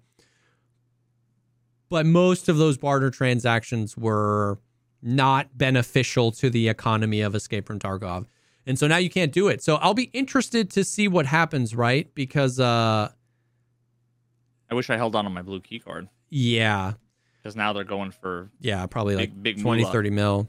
And I got after, and this was actually like another streamer. We had to go through, and he had to I had to sell 3 or 4 different things for way above market just to have the amount, to have the 1.8 million to list it on the flea for 5 million for him to then trade a bunch of extra. It was like the blue key card for 5 million plus like these 3 keys plus like 3 evasion armbands. Just so that like nobody would have the found and raid combination to actually sweep it out from under him. Yeah. It's just such a fucking hack together bullshit. Yeah. So that'll be interesting. That'll be interesting to see. I mean, like if let's say you're an RMTer, you cheat, you have a bunch of stuff and you sell it. Really, the only thing you can do now is carries, right? Because or the purchasing of money. Because if you have if I cheated to get a black key card and I wanted to sell that black key card for money, you cannot get that black key card to anybody because you can't barter it to somebody and you can't drop it for them in raid. Well, wait, what if I put up, you can't put up a sale for cash as an item. Exactly. So now so you can. I mean, the only way you could do it is if you put up the key card for 1 ruble and hope your buyer bought it, right? Yes. That's the only way. Yeah, exactly. Which is too much of a risk. Gamble. Yeah. So it feels like it's going to be back to just buying money, which even that is kind of hard to do because you can't drop much money in raid anymore. But you could sell. What happens if I go to sell a balaclava? Yeah, true. That would be for 10 million rubles. Yeah. Let's see what that would. Oh, okay, I can't. Okay, let me do an evasion armband. for 10 million rubles. The fee is 9.7 million rubles. Yeah. So I guess that's their thing where they were doing it where they adjusted the values. That is the benefit of hand adjusting values, where they can kind of, if they're, once again, this is a big fat if, but if they can keep their ear to the ground as to like what items in the game are valuable and only make those have higher values, well then if you're a level 1 pleb trying to buy stuff for money, you wouldn't have those things found in raid to put on the flea market for big money. So ultimately it feels like it was a big hit to RMT. You know what I mean? Because it feels like it forces people to do more grouping and carries and forcibly cheating, which hopefully gets them banned quicker, which makes it a riskier investment for them. And who knows? I don't know, right? Like, I don't know if I'm definitely not saying this is the end of RMT. This fixes everything. But it was interesting that the idea got brought up and then really quickly they acknowledged that they wanted to do it. And then a week later they did it. And then here we are. So it's interesting for sure. Yeah, I really quickly have an idea that I wanted to float by you. And I just wonder if, because so much of the market depends on like these little tiny incremental prices where it's like, you know, like, yeah, if you have one store across the street from another store, why don't they always just undercut by $1, then undercut by $1, then undercut by $1, and like, thought experiment. Mm-hmm. What if you could only sell in like, let's just say 10,000 ruble increments, and you had to choose what it was? That would mean that like, if you wanted to sell a gun, right, and it was like someone was selling for 30K, you could sell for 20K, or you could put it in the batch of 30K. Yeah. And now I don't know. We could, you know, you could either do it so that it was random, yeah, or it was first come first serve. There's probably merit to either, but like, I don't know. I wonder if that wouldn't, change, because then you might actually have, like, there's a world in which that is more true supply and demand, which is kind of funky saying like price restrictions would make it, but that would, I don't know. I just feel like the way it is now, where you just constantly undercutting. Completely agree with the sentiment, like that it feels weird now. I am not intelligent enough to communicate why it feels weird, or at all intelligent enough to know how to do economy stuff, but something does feel weird about going to the flea market and be like, I want to buy the cheapest one, it's out of stock. I want to buy the cheapest, it's out of stock. I want to buy the not cheapest one, it's out of stock. I want to buy the not cheapest one, it's out of stock. That's why I want to buy the cheapest, it's out of stock. I want to buy the cheapest one, it's out. Like, I want to be able to just go, I want to buy it for around this much money. Here it is. Because I know, like, I'm glad you mentioned because that. as a purchaser, right, I want to buy sugar for 47,000 rubles. It's not that the market is telling me, well, sugar is worth more than 47,000 rubles. You have to pay 52. That's not what the market is telling me. I try to buy that one for 47,000 and it's sold out. And then I try to buy that next, like, as I'm trying to buy it for 47,000 rubles, more people are supplying the market with them at 47,000 rubles. I just picked the wrong one. So it's not like, you know what I mean? It's not like I want to buy this for cheap and the market says, no, it's worth more than that. It is worth 47,000 rubles. 100 people in the next 2 minutes will list it for 47,000 rubles. But because I clicked the wrong one, I have to play this stupid minigame. And so, like, it breaks like weapon preset building, where it's like, there's so many annoying things that come from that. So it's like, once again, I don't know how to fix it because economy is complicated. But that just feels weird and not right, because I do know that the value of sugar is 47,000, and I have submitted to the game that is the price I would like to pay for it. Give it to me, damn it. You know what I mean? Like, yeah. Yeah, I wonder if there's something. Maybe the rounding is like to the nearest 100. Maybe it's 1,000. Yeah. Maybe it's 5,000. Maybe it's different per item, right? Maybe bullets can be whatever. Right? Because it's got to be more granular. Or maybe they would make it so that you could only sell 100 at a time. Like, almost like you would take your ammo, and once you have 100, you can then make a box of it. Oh, you know, interesting. Yeah, boxing it, you know. That would be cool. or something like that. But I don't know. That just feels like that might make some of the experiences a little less shitty, while also maybe, I don't know, just a thought experiment that I want to have. But yeah, that was the original. I forgot the original point of that was like, because I hate trying to buy shit. Yeah. When you're crafting and you right click and do whatever, and you go click it, and then it takes you back to the screen. You're like, fuck. Because half the time I go to click, I hit yes, and I'm already hitting escape. Dude. And then I notice the red error in the bottom, and I'm like, fuck. By the way, whose actual April Fool's joke never got pulled out of the game? That when you buy something, sometimes it just pops up as a little red thing.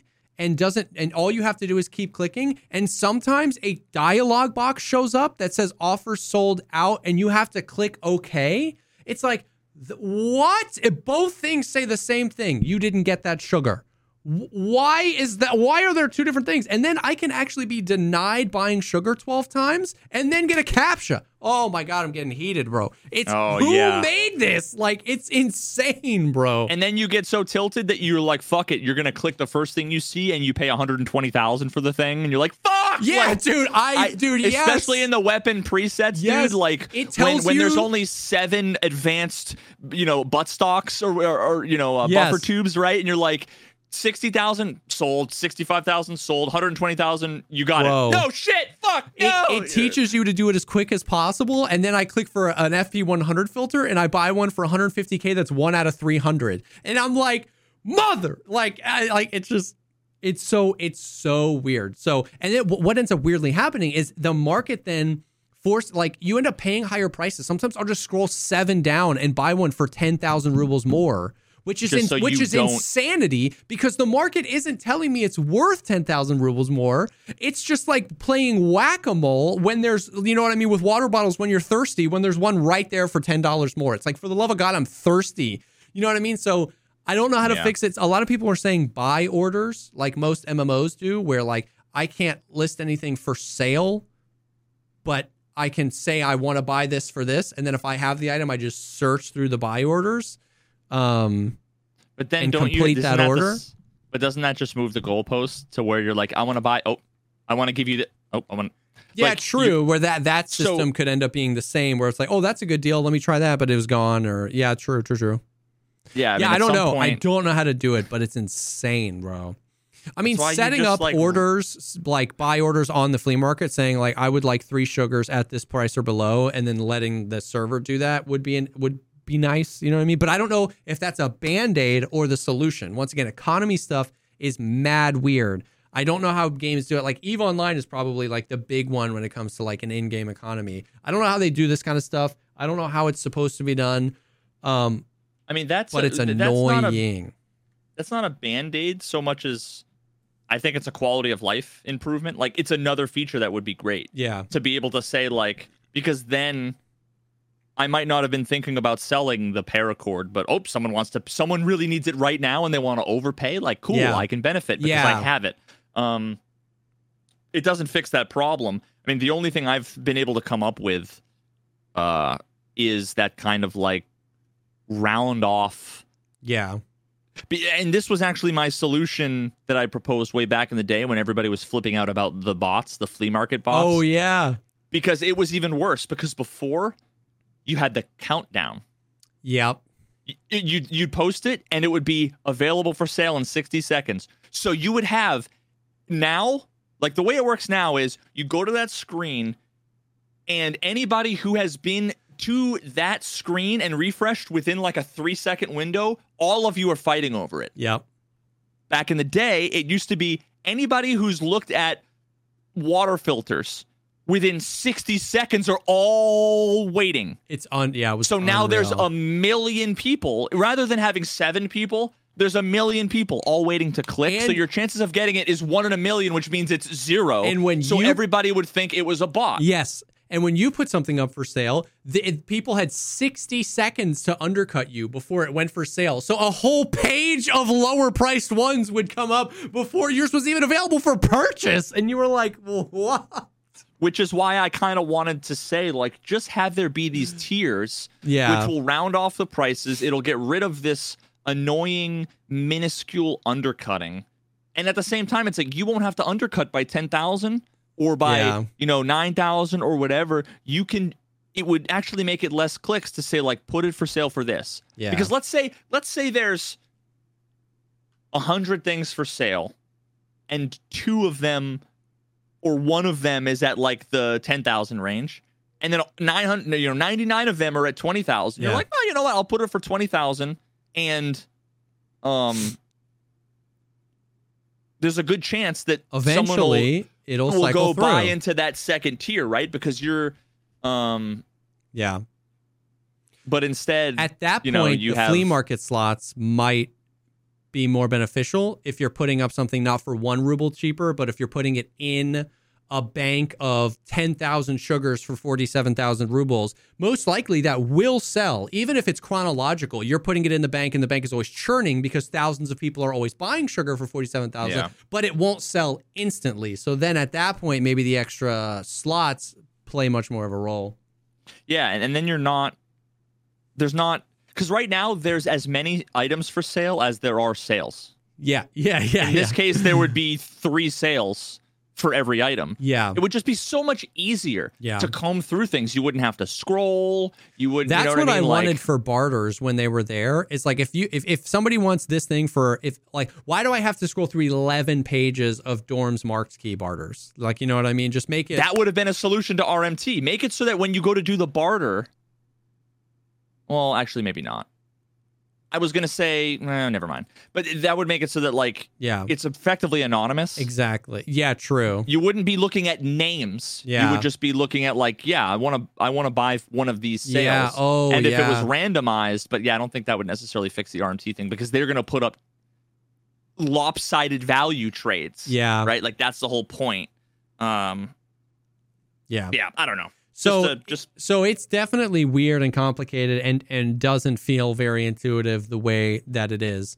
But the removing the barters. My kiddo. Look what I did to I broke. Look what you did to your boy. ADD fidgeting with my capo. It's completely broken. Damn. I don't know where my beard comb went. I think I threw it the other day playing Tarkov. Your hot dog beard comb? Yeah, dude, I'm sad. I need it. Okay, so so that's that. The flea market change. W, hopefully we'll see. They also removed the examining of items, by the way. Most items. Most items. My chat completely froze. I just realized that people have been chatting, and I haven't seen anything. Oh, really? I think just keys. I think it's just keys that still need to be examined. But that's a huge W in my opinion. Oh my god, dude! But think about I'm able to get to level 2 every wipe just by examining the level 1 traders. Of times I've heard that. Dude, people are like, now I can't get I can't get to level 2 and go to Jaeger on my first raid. I'm like, damn, you're right. You'll have to do it on your second raid. What an inconvenience. You know what I mean? Like, getting level 1 to level 2 is not that hard. Sneeze on a scav and then nade yourself and you're level 2. For the love of God. Yeah. Speaking of, dude, I had a daily quest today that was extract from. Some of the daily quests have been nuts. Exfil from gate 3 times, and it was you want 33,000 XP, 2 of the 3 TBG stims that the last one I needed for samples that I've never seen before. It was 2 of those, 180,000 rubles, 2 military circuit boards, and fucking 2 propitols, and it's okay, yep. Go out gate 3 times, yep. They're just fucking absurd. And that's why I hate how I'll kill a 3-man, loot all their shit, loot a bunch of rooms, exfil, and I'll have 4,200 XP. And I'm like, fuck. It's cool on one hand, you get all this XP. And on the other hand, it's why am I even playing the game when I can sit in a bush and do my daily quests? You at level 45, you'll get a daily quest that'll give you 5,000 XP. At level 46, you'll get a daily quest that gives you 50,000 XP. That's why I just hit. I'm 48 now. Yeah. That must have been when I hit a threshold. Yep, you hit 46 is the threshold. I've had dailies post 46 dailies that will like survive labs 18 times in one day, and the reward is like 20,000 XP and 3 rolls of toilet paper. And then I've seen screenshots of people that it's like kill 12 scavs on any location and they get 50,000 XP in a weapon case. It's just like so weird how it's all formulated. Fuck, wait, exiting woods 23 times. Is that your weekly? It's my weekly, and I don't think I've ever done a fucking weekly in my life. Weeklies are 23 nuts times. Post 46. 200,000 XP. Yep.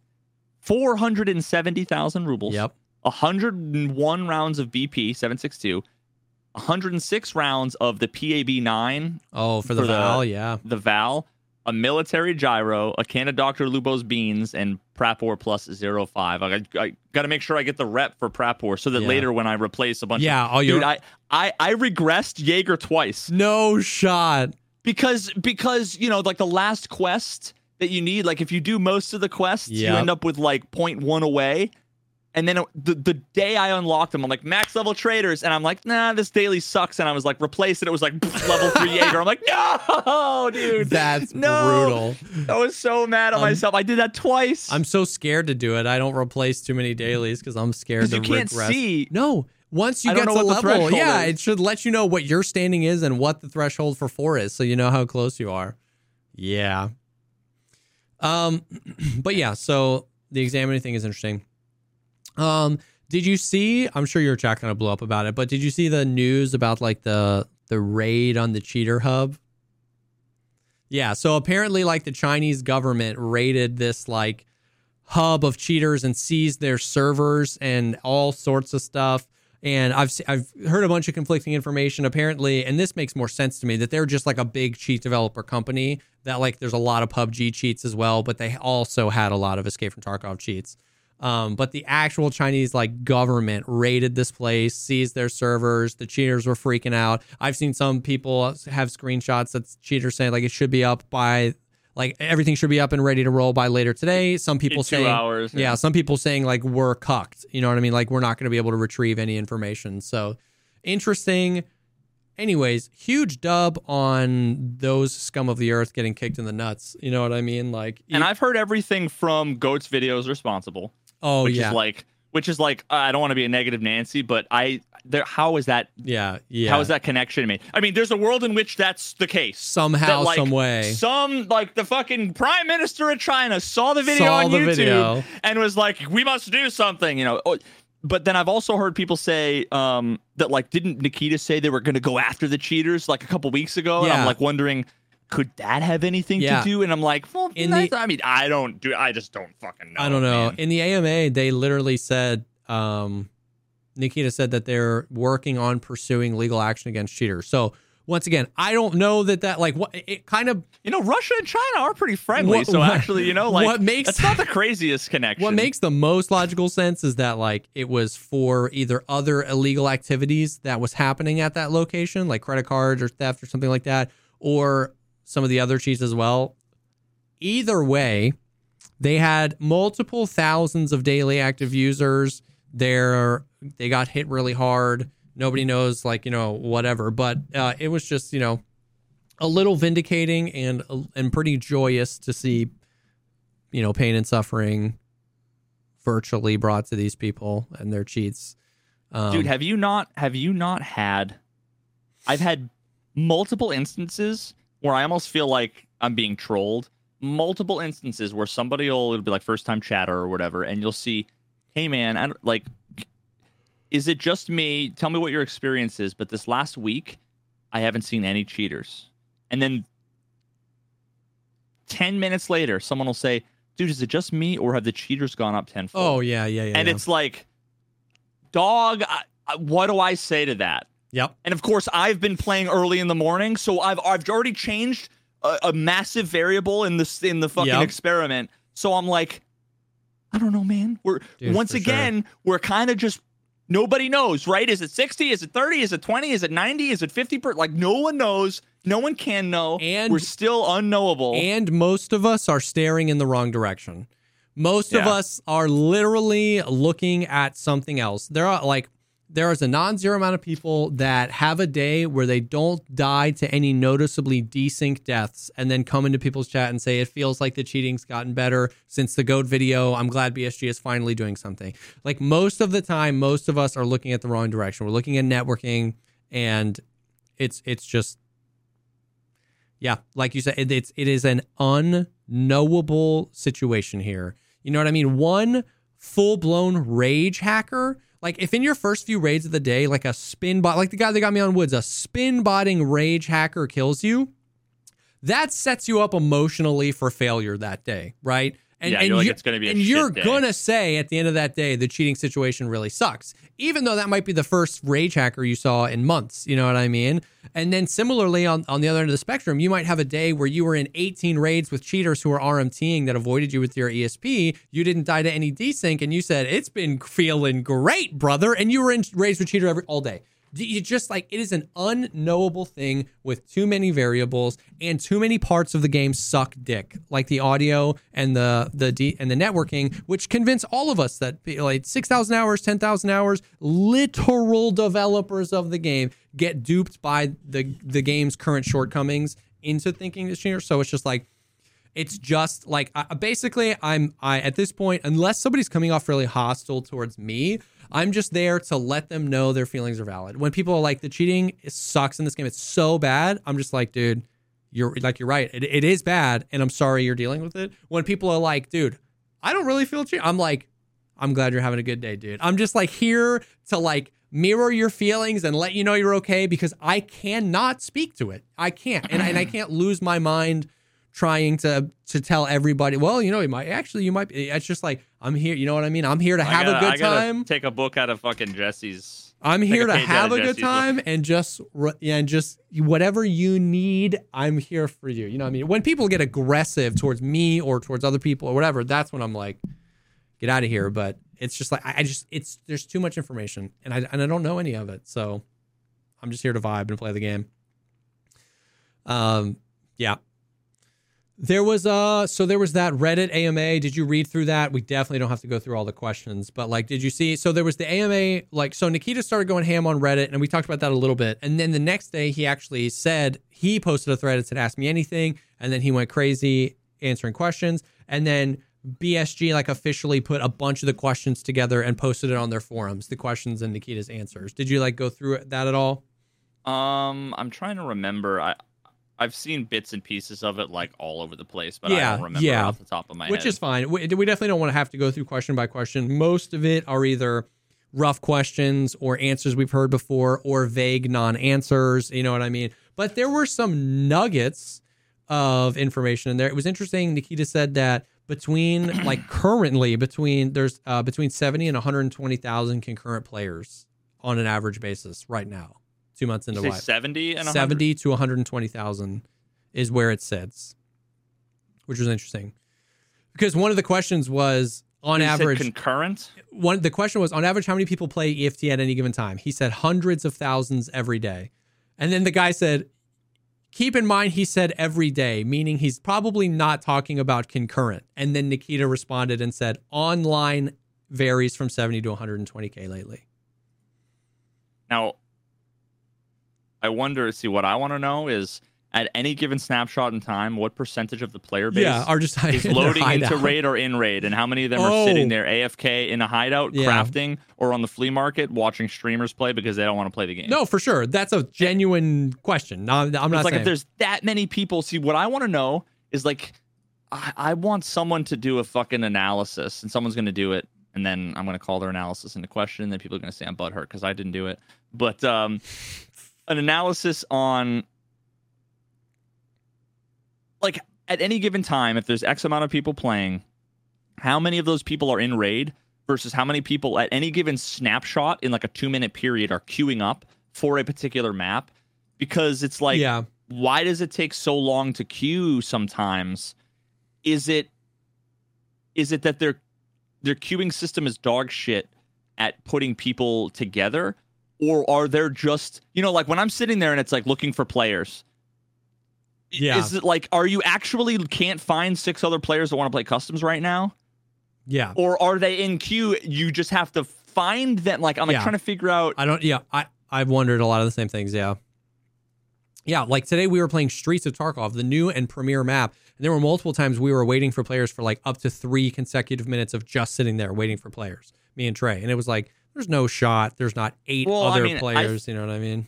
I think, devil's advocate on that, Streets runs like dog shit on so many people's machines that I think a lot of people just avoid it.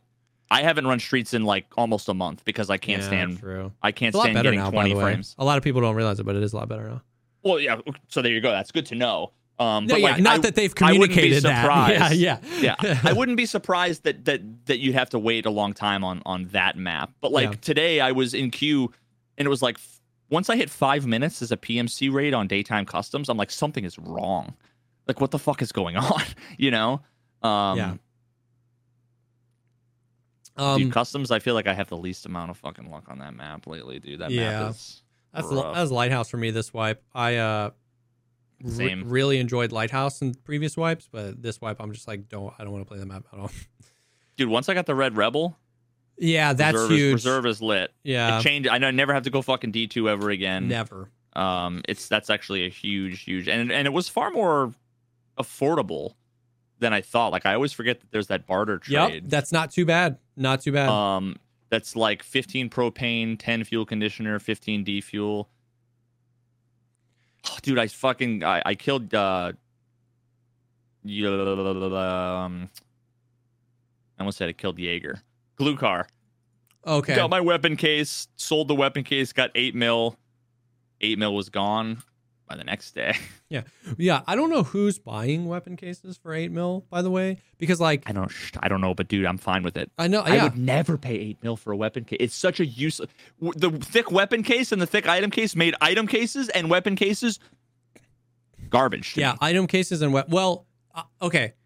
I think the weapon case is great, and here's why: because it's cheap relative to the thick weapons case. The reason I don't know why people are paying 8 mil for weapons cases, and this is what I did, and this is what Valiant did, and everyone I know did. You get the weapons case from killing Gluhar, you sell it for 8 million, and the barter is less than $1 million. It's like not for 900,000 rubles. You can buy everything you need off the flea market right now, and barter for one that's never out of stock. It might be people with a lot of money that don't have the flea market unlocked, or they just don't know because it's exclude insane. Barter. It's been this way for 3 wipes. For 3 to 4 wipes, as soon as I kill Gluhar, I sell it for 8 million and I barter for one for 700K, and then I just pocket the extra money.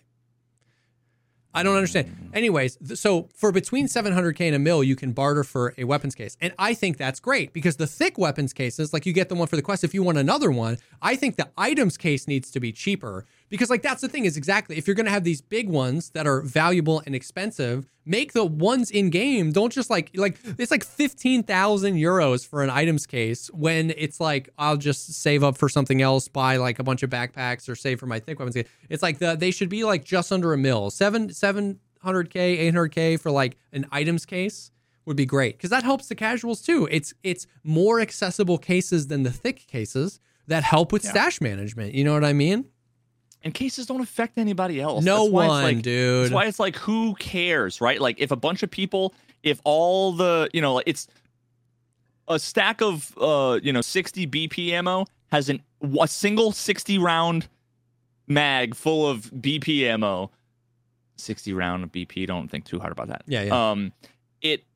That has more of an impact on the game, on other people than a weapons case. Yep. So let people so they that, should just, you know what I mean? They should just make the fucking global stash, the global economy, just like make it unlimited. Like so many of those barters too. Like, sure. Like why does there need to be limitations on the global supply? Like if I have the money and I save up for something and I wait 3 hours, I should be able to buy it in a video game. Exactly. And any other argument against it, sorry, your argument's invalid. It's just like you're not a game designer. I don't know. Some of the other stuff from the Q&A, he like praised the Lord. I've been singing the hymns all week. He finally mother effing acknowledged that the interchange lighting is bad. Like somebody was like, please God, fix the lighting on interchange. It's so bad. And he like responded. He was like, yes, it's bad. We need to do it differently. And then someone else like, is there any sort of lighting rework? Interchange is discussing. Is there something happening? And he was like, yes. So acknowledge that interchange lighting sucks. Thank Christ.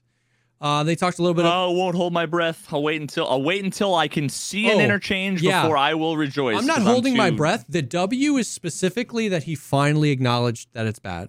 Because I felt like every other time it was brought up, he was like, "It's supposed to be dark." Like it was just a misunderstanding of what was happening. Like we've talked about so many times. So for him to be like, "Yes, it's bad. We need to do it differently." I'm definitely not holding my breath, but at least I know he knows. You know what I mean? Some other stuff in there about like networking and stuff. And once again, this is the copium, and it's what they've said. Doesn't mean it's going to happen, but they've said that they're like, the goal was that they were basically able to like completely rework and write from the ground up, or use something different from the ground up, netcode for Arena, and that's basically the testing ground to be able to bring it. So there was questions about the netcode and about certain stuff, and he was like, "We're doing a lot of this work for Arena, and hopefully it comes over." I don't know how all that works. He talked about more info on Arena coming soon. He talked about maybe there being a replay feature in Arena. So yeah, I don't know.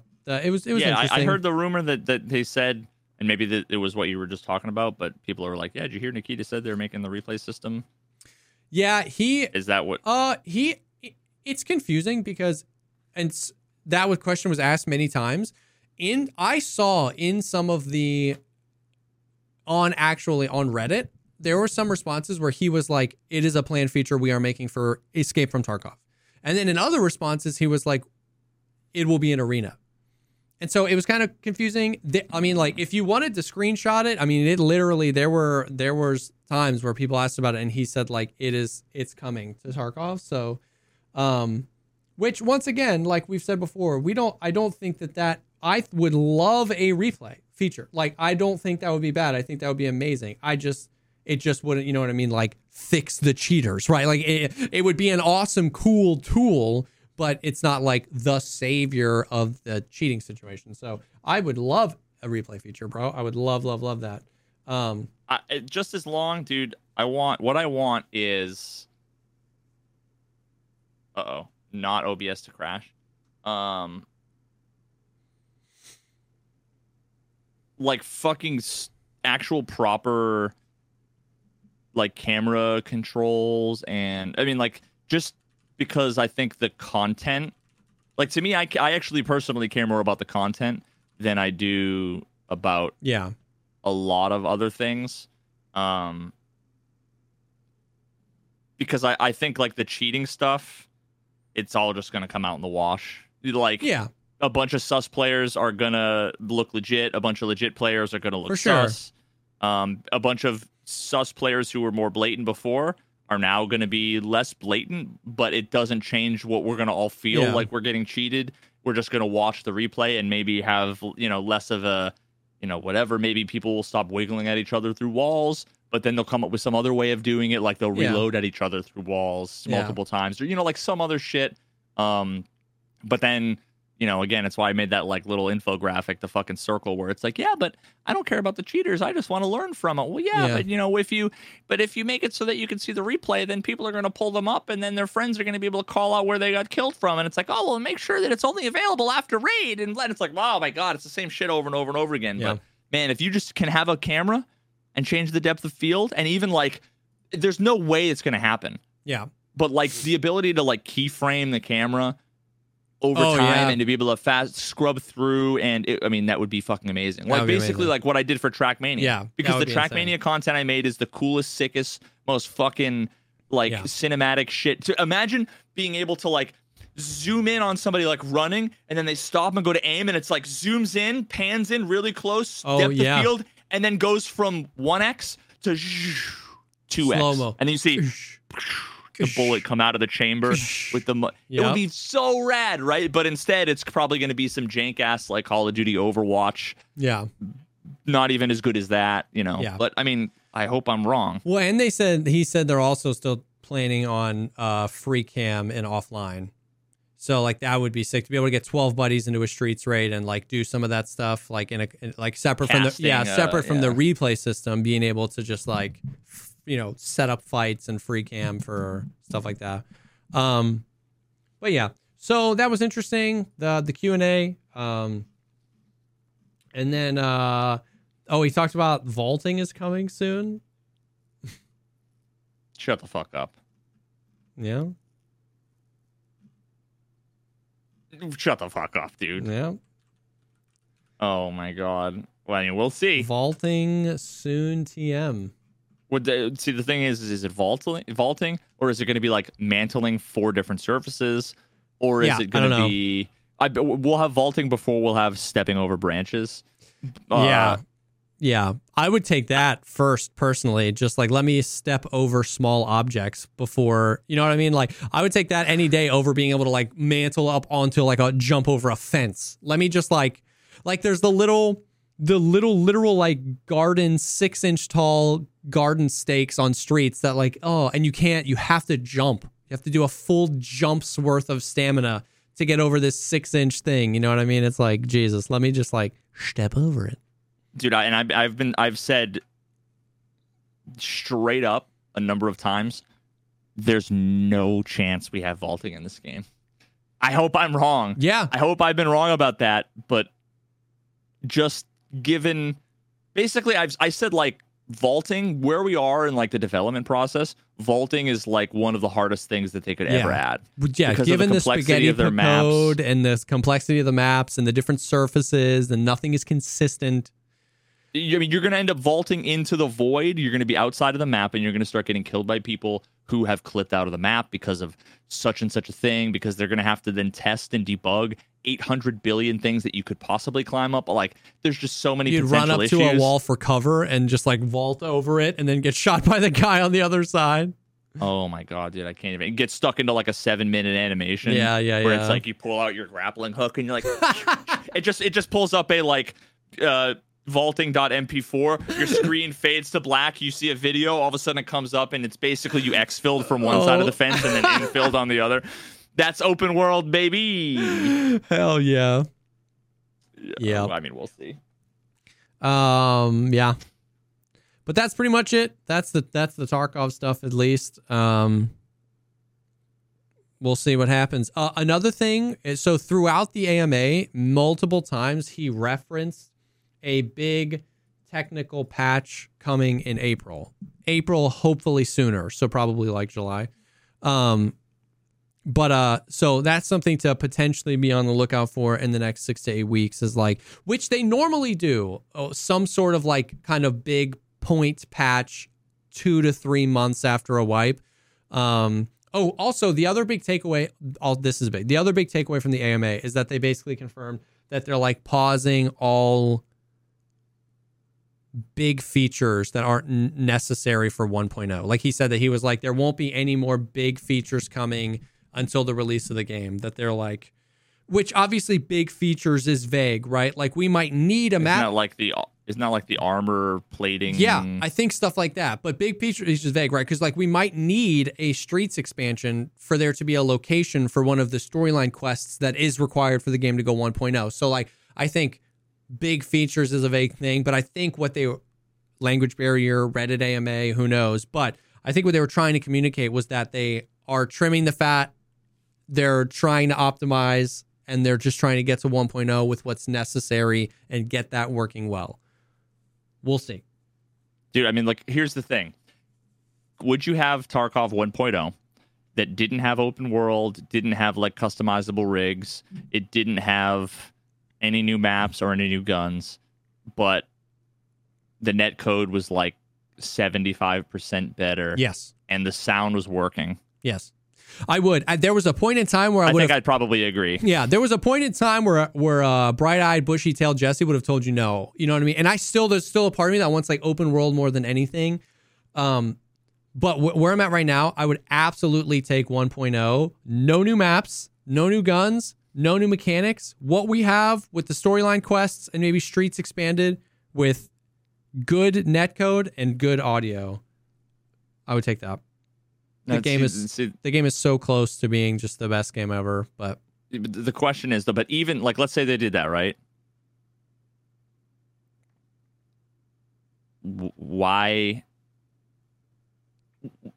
without wipes? Maybe they're gonna do wipes, right? Yeah. But like, without wipes, why play 9 months after you have Kappa. Like, oh yeah, it'll be a new game time for sure.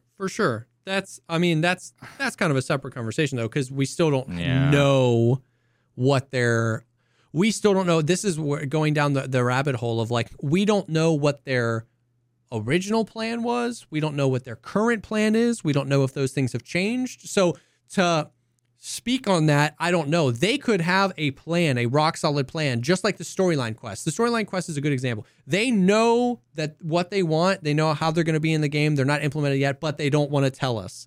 They could know exactly how they want to execute a 1.0, where like they had said way back in the day, where like there's going to be seasons and characters that don't wipe and characters that do. Maybe they're just like, you know what, we're going to keep wipes up forever. Some games do that, but not knowing, I don't know. You're absolutely right. Right now with what we have, 1 year after, you know what I mean, a year into a wipe where there were no wipes in the future. Yeah, of course, nobody would, you know what I mean? It would change things. So we just don't know what their plans are or how they're planning on changing it.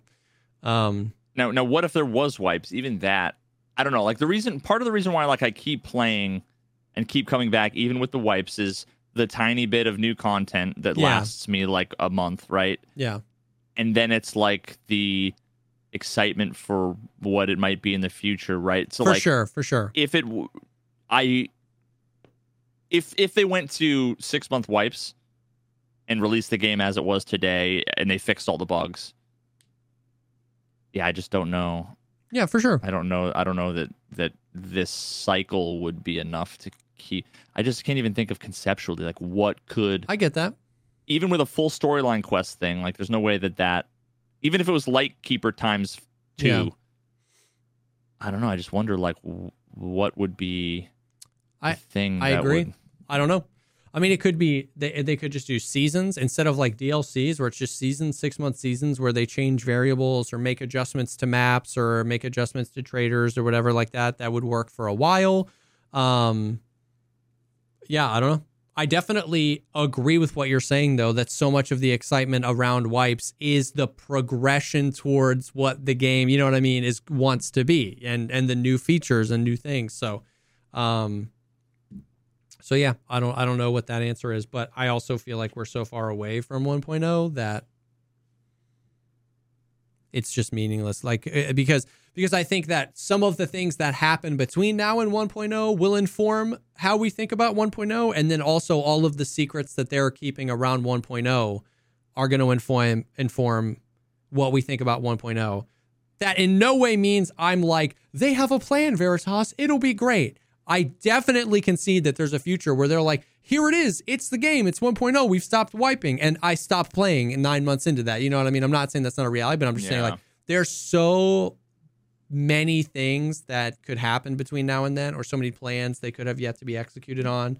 That you said if they're halting feature dev though, like that to me makes me think 1.0 is closer than we thought.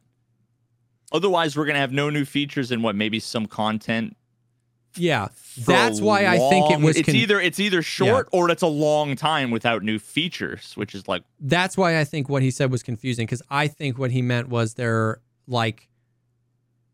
will be new big features. They will just be the features that are required to get us to the 1.0 they want. And they're cutting, and along the way, you know this better than I do. Along the way, they've been like, we want to do this. This would be cool. We want to do like custom armor hitboxes. That has no bearing on the story. That has no bearing on open world. Has no bearing on anything. It's probably not going to change the TTK. Exactly. So but it's cool. And in a world where we could snap our fingers and have it, I think we would all have it. So I think that's the thing. I think they're going back and being like, this isn't necessary. This won't change anything. And they're just streamlining, like, let's get to 1.0. So that's why I think it was confusing. I do think that there will be new features between now and 1.0. They will just be only the required features. Yeah. But I don't know. Well, oh, yeah. He also mentioned something about doing a roadmap sometime soon. Which? I mean, I suppose, like, the closer you get, the more... Yeah, the easier that becomes. Because there's just less things... Less unknowns. Yeah, especially if they just went through an internal thing where they were trimming features. Like if they just had this conversation not too long ago where they were like, for the love of God, we got to get this to 1.0. What's not necessary? What is necessary? And now they have that plan. They might be like, okay, maybe we can start kind of creating some sort of roadmap I would imagine, like, honestly though, I would imagine that Nikita at this point is probably, like, I don't want this to come off like I'm accusing him of wanting to just like fucking dump the game and run, but it's been a decade, dude. It's been like a quarter of this guy's life he's been working on this game. He made a bunch of money. Like, he probably just like, if I was him, I would want to move the fuck on. Yeah, and this was supposed to be the intro game to Russia 2028. Yeah, you know what I mean? Like, so yeah. You know how many jobs I've been at that after 3 years, I'm like, I need a new job. Because I need to move on. I can't imagine 7 to 10 years of the same shit, not to mention the fact that, like, look how much the man's aged, from fucking, I mean, I'm the same way. Look at me, from dealing with this shit. And I'm sure he's, I mean. So I agree though. I agree with what you're saying, and I think that wouldn't be a wrong sentiment for him to have. Exactly. So like, I'm very curious. I'm curious to see like where they are and what those features are and what they're planning on doing. But hopefully, they optimize. They get to and honestly, in a perfect world, in my opinion, they get to 1.0. And it's good, and then they keep adding those other features, and they keep adding to the game. It's just we need to get that vertical slice. We need to get everything in the game working, and then if you want to add, you know what I mean, like that would have ideally been what happened from the beginning. Was but I digress. So that's the Tarkov stuff, dude. We'll see. I think over the next, I think things might slow down for a little bit. I think in the next 6 to 8 weeks, maybe we'll hear about this patch that's coming up. I think that'll be after everything that's happened, after how catastrophically this wipe started, and then already all the drama and everything with your video and all the the huge we've had the most polarizing moments this wipe ever. Dude. There was more hype going into this wipe than any other wipe. There were lower lows at the beginning. There were higher highs than there have ever been after your video. There were even lower. We broke our own new record for low lows recently with the cheating thing. So with all of that in mind, I'm very interested to see what the next kind of patch would be in April or so, if they'll do a podcast about it, what that's like. So I don't know. Yeah. So interesting stuff, but that's the Tarkov stuff. Have you heard at all? Have you been seeing anybody play the game, The Finals? No, I've heard people talk about it. Wait, is that the one where it's like money? Yeah. The money related, almost like BR kind of thing. Yeah. Yeah. I mean, I don't know. Like it gives me vibes of a lot of the BRs that kind of came out. There was like that one, The Culling, and then there was also another one that was kind of like 80s sort of themed. I remember watching the doc. Play yeah. I don't know. Like, to me, I don't know. Like, it's interesting. The BR genre is kind of, I've lost interest in it, especially another one where it's like you don't even have to be the last to survive. Also kind of like... I feel like takes away some of it, but maybe it's the opposite. I don't know. Yeah, it's not really a BR. It's more of a it's basically what it is like every round you queue into is a bracketed competition. So like when you queue into a new round, it's I forget how many teams, but it's teams of 3. I'm going to make this up because I don't know. 8 teams of 3. If you lose, you just go out and you queue in with your buddies into another one. Very casual. If you win, you go to the next level where now it's 6 teams of 3. And then if you win that, you go to the next level. And if you win that, it's like you against one other team or something. And you go to the finals and you win. So it's kind of BR in the sense of you want to keep progressing and beat the other teams. But it's not BR. There are respawns. Like when you die, you can respawn. But only with teammates. Right? Yeah. Like your teammates have to res you, right? You have a certain number of respawn tokens where you can respawn after a certain amount of time if your teammates don't res you, or your teammates can res you. So it's unique for sure. I haven't played it. I've watched it. It's unique. Oh, is it out? I didn't think it was even out yet. The beta is out, yeah. So they did an alpha test a while ago, and then the beta test is going on right now. So it's interesting. What's interesting about it is it's a lot of the devs from DICE, the old Battlefield games, the good Battlefield games, started this company. Okay. So, Veritas, when I say that this game is what every game up until this point has wanted to be with destructibility, the only games that can compete with this are like the voxel art games. You know what I mean? Like, I saw some of the I saw Jack Fragg's Yes, I watched video. Jack Fragg's video where he was like systematically taking down buildings, and the whole thing came down. Like the heavy guy has like a supercharged shoulder dash he can do every once in a while that you can like break through walls. RPGs, C4s. The destructibility is insane and really cool how the map evolves over time as it gets more destroyed, and like really insane plays where like, because you have to like wait at the golden thing for the money box to come out and then go take it over here, where like teams are waiting and then people just blow up the floor and all the physics work where the money box comes down and now it's on your level and you can steal it. It's pretty crazy. It's pretty crazy at insane cool AAA graphics. A big concern a lot of people have had is like the time to kill is too long. Like it's kind of like crazy, bro. Yeah. So like hopefully they balance that a little bit, but it definitely seems interesting.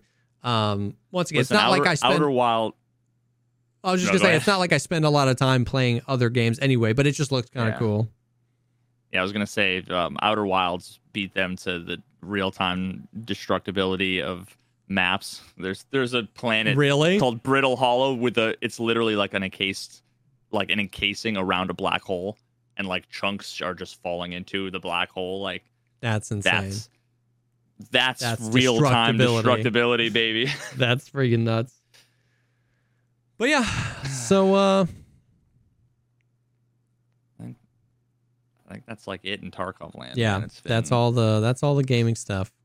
It's been one hell of a show these past few weeks, huh? Yeah, dude. Yo, I've been on something we haven't talked about in a while that we talked a bunch about back in the day. I've been on a binge, and I've kind of been out of content to watch, but I went on a binge where I was watching a ton of like woodworking. Oh, nice.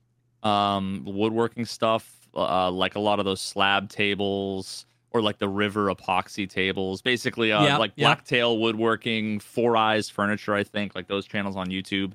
They make some really cool, just like chill, vibey, making these gorgeous woodworking stuff. And I like, I really like the vibe of those two channels. That's cool. And then I, got into watching all the fucking blacksmithing, fucking Damascus, knife making stuff, which I love. And then of course you end up in like Forged in Fire, like that kind of game show. And then somehow I ended up lately down a rabbit hole where I've been watching either the like old timey hard candy making, I know like exactly what you're talking about. Yep. I think there was like a video that went viral, at one point that then it ended up in everybody's algorithm where it was like, what's it, like Lofty Pursuits, I think. I don't know if it was like Vice or someone did a video where it was like the owner of this thing talking about, making like the hard candy, and it's just so satisfying watching them like just pour out like sugar on a table and then have it dry. And oh god, I've been watching a bunch of that. And then somehow I ended up down a rabbit hole of like horseshoe, like hoof maintenance bullshit, where it's like you have like a horse with its like hoof cracked in half or something, and then they have to like, it's so, I don't know why, it's like oddly satisfying seeing them like take a knife, scrape it away, and like scrape away. And I know nothing about horses, like none of that stuff, and you just feel like, oh, like it has to be, and you just see the horses are just chilling. Yep. While they're sitting there like burning on the fucking horseshoes, and that's just like a world I'd never fucking Is it farrier?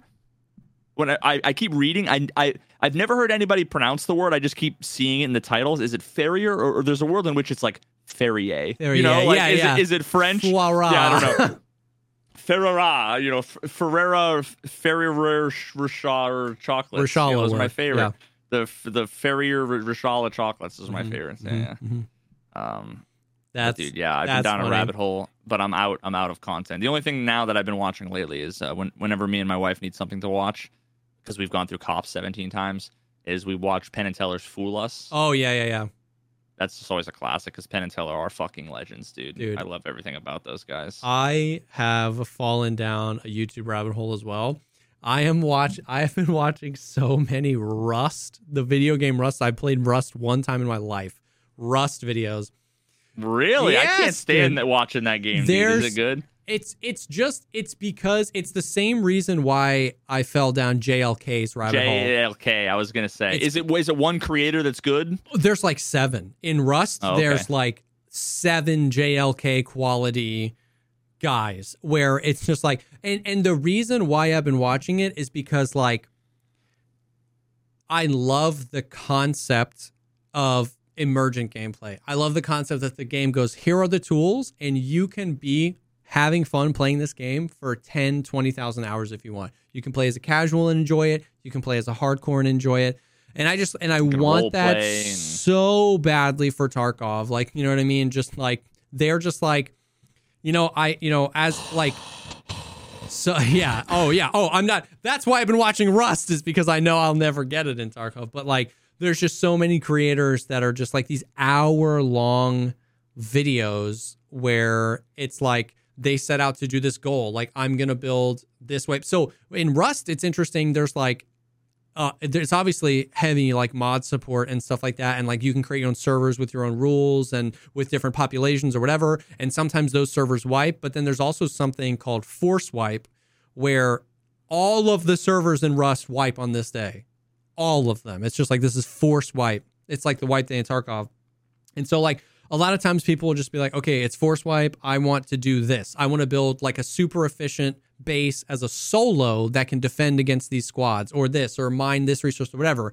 And it's just like, it's so cool to be able to see the stated goal, the big stated goal, where everything you watch them do, they're moving towards that goal. But then within that, you get the little mini dopamine hits where like in a game like that, because what you've said before, what you would love in Tarkov, where the ability to die and then get back into that server, because of that, you get these like, death isn't as big of a deal. You know what I mean? Because when you die, it's like you die. But like the little mini... Where do you respawn in Rust? So like anywhere you have a sleeping bag. So you can craft them and place them anywhere, or if you have like a main base, you put it in there. But so if they're raiding you and you're defending it, you'll spawn like not far from where you died? Inside your base sometimes, yeah. But so like as a solo, you can fend off a team technically. You could, yes, dying. If you know how, if you're good at the game. And so just that ability to get an overarching storyline, and what keeps you going is these mini storylines. Is of like, oh, I'm trying to go do this thing, and I need this component, and it's really rare, and I grind and I farm for it, and then I found it, and I died on the way back. But those guys suck. I know I can get them if I spawn by this sleeping bag. I know I have this loot stashed here. You can create loot stashes and bury loot.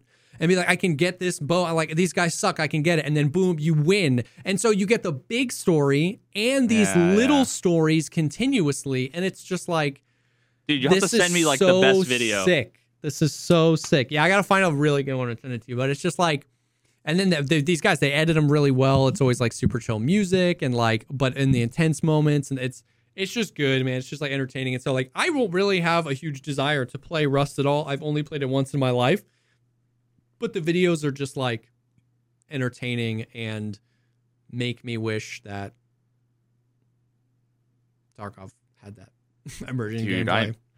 I miss like classic Rust, OG Rust. I don't even know what you call it. I played Rust way back in the beginning.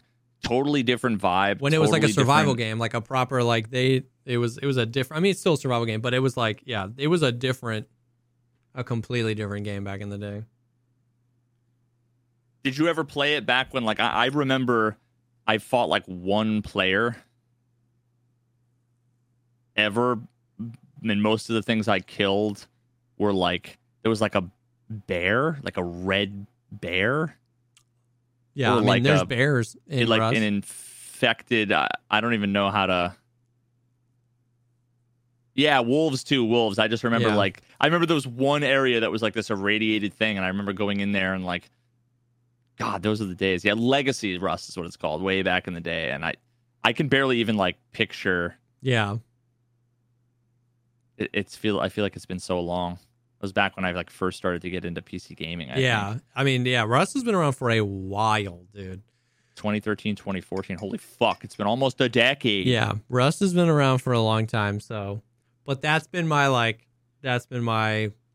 YouTube just for entertainment. You know what I mean? Like, that's been the rabbit hole I've been going down. It's just watching Rust videos.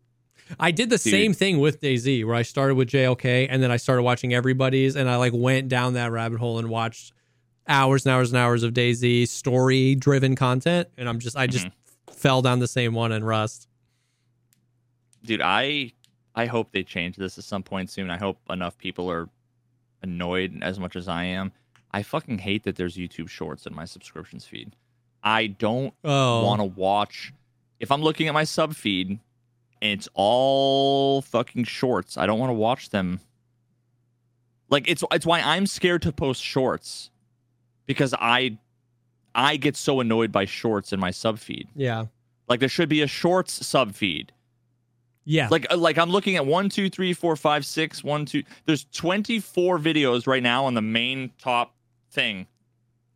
And a third to half of them are shorts. Yeah. And it's like, they're channels I want to watch. I just don't want the shorts.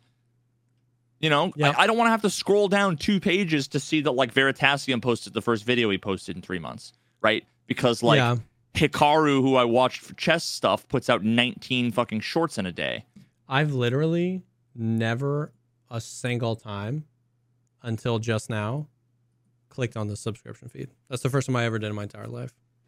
Oh, see, like, all my bookmarks for YouTube, it takes me to my subscription feed. I should. Although now, these days, I've flip-flopped and I've gone to, now I just click on home. Yeah. And I just go to see what you recommended me, because that's what I do, yeah. My sub feed has just become a fucking wasteland, dude.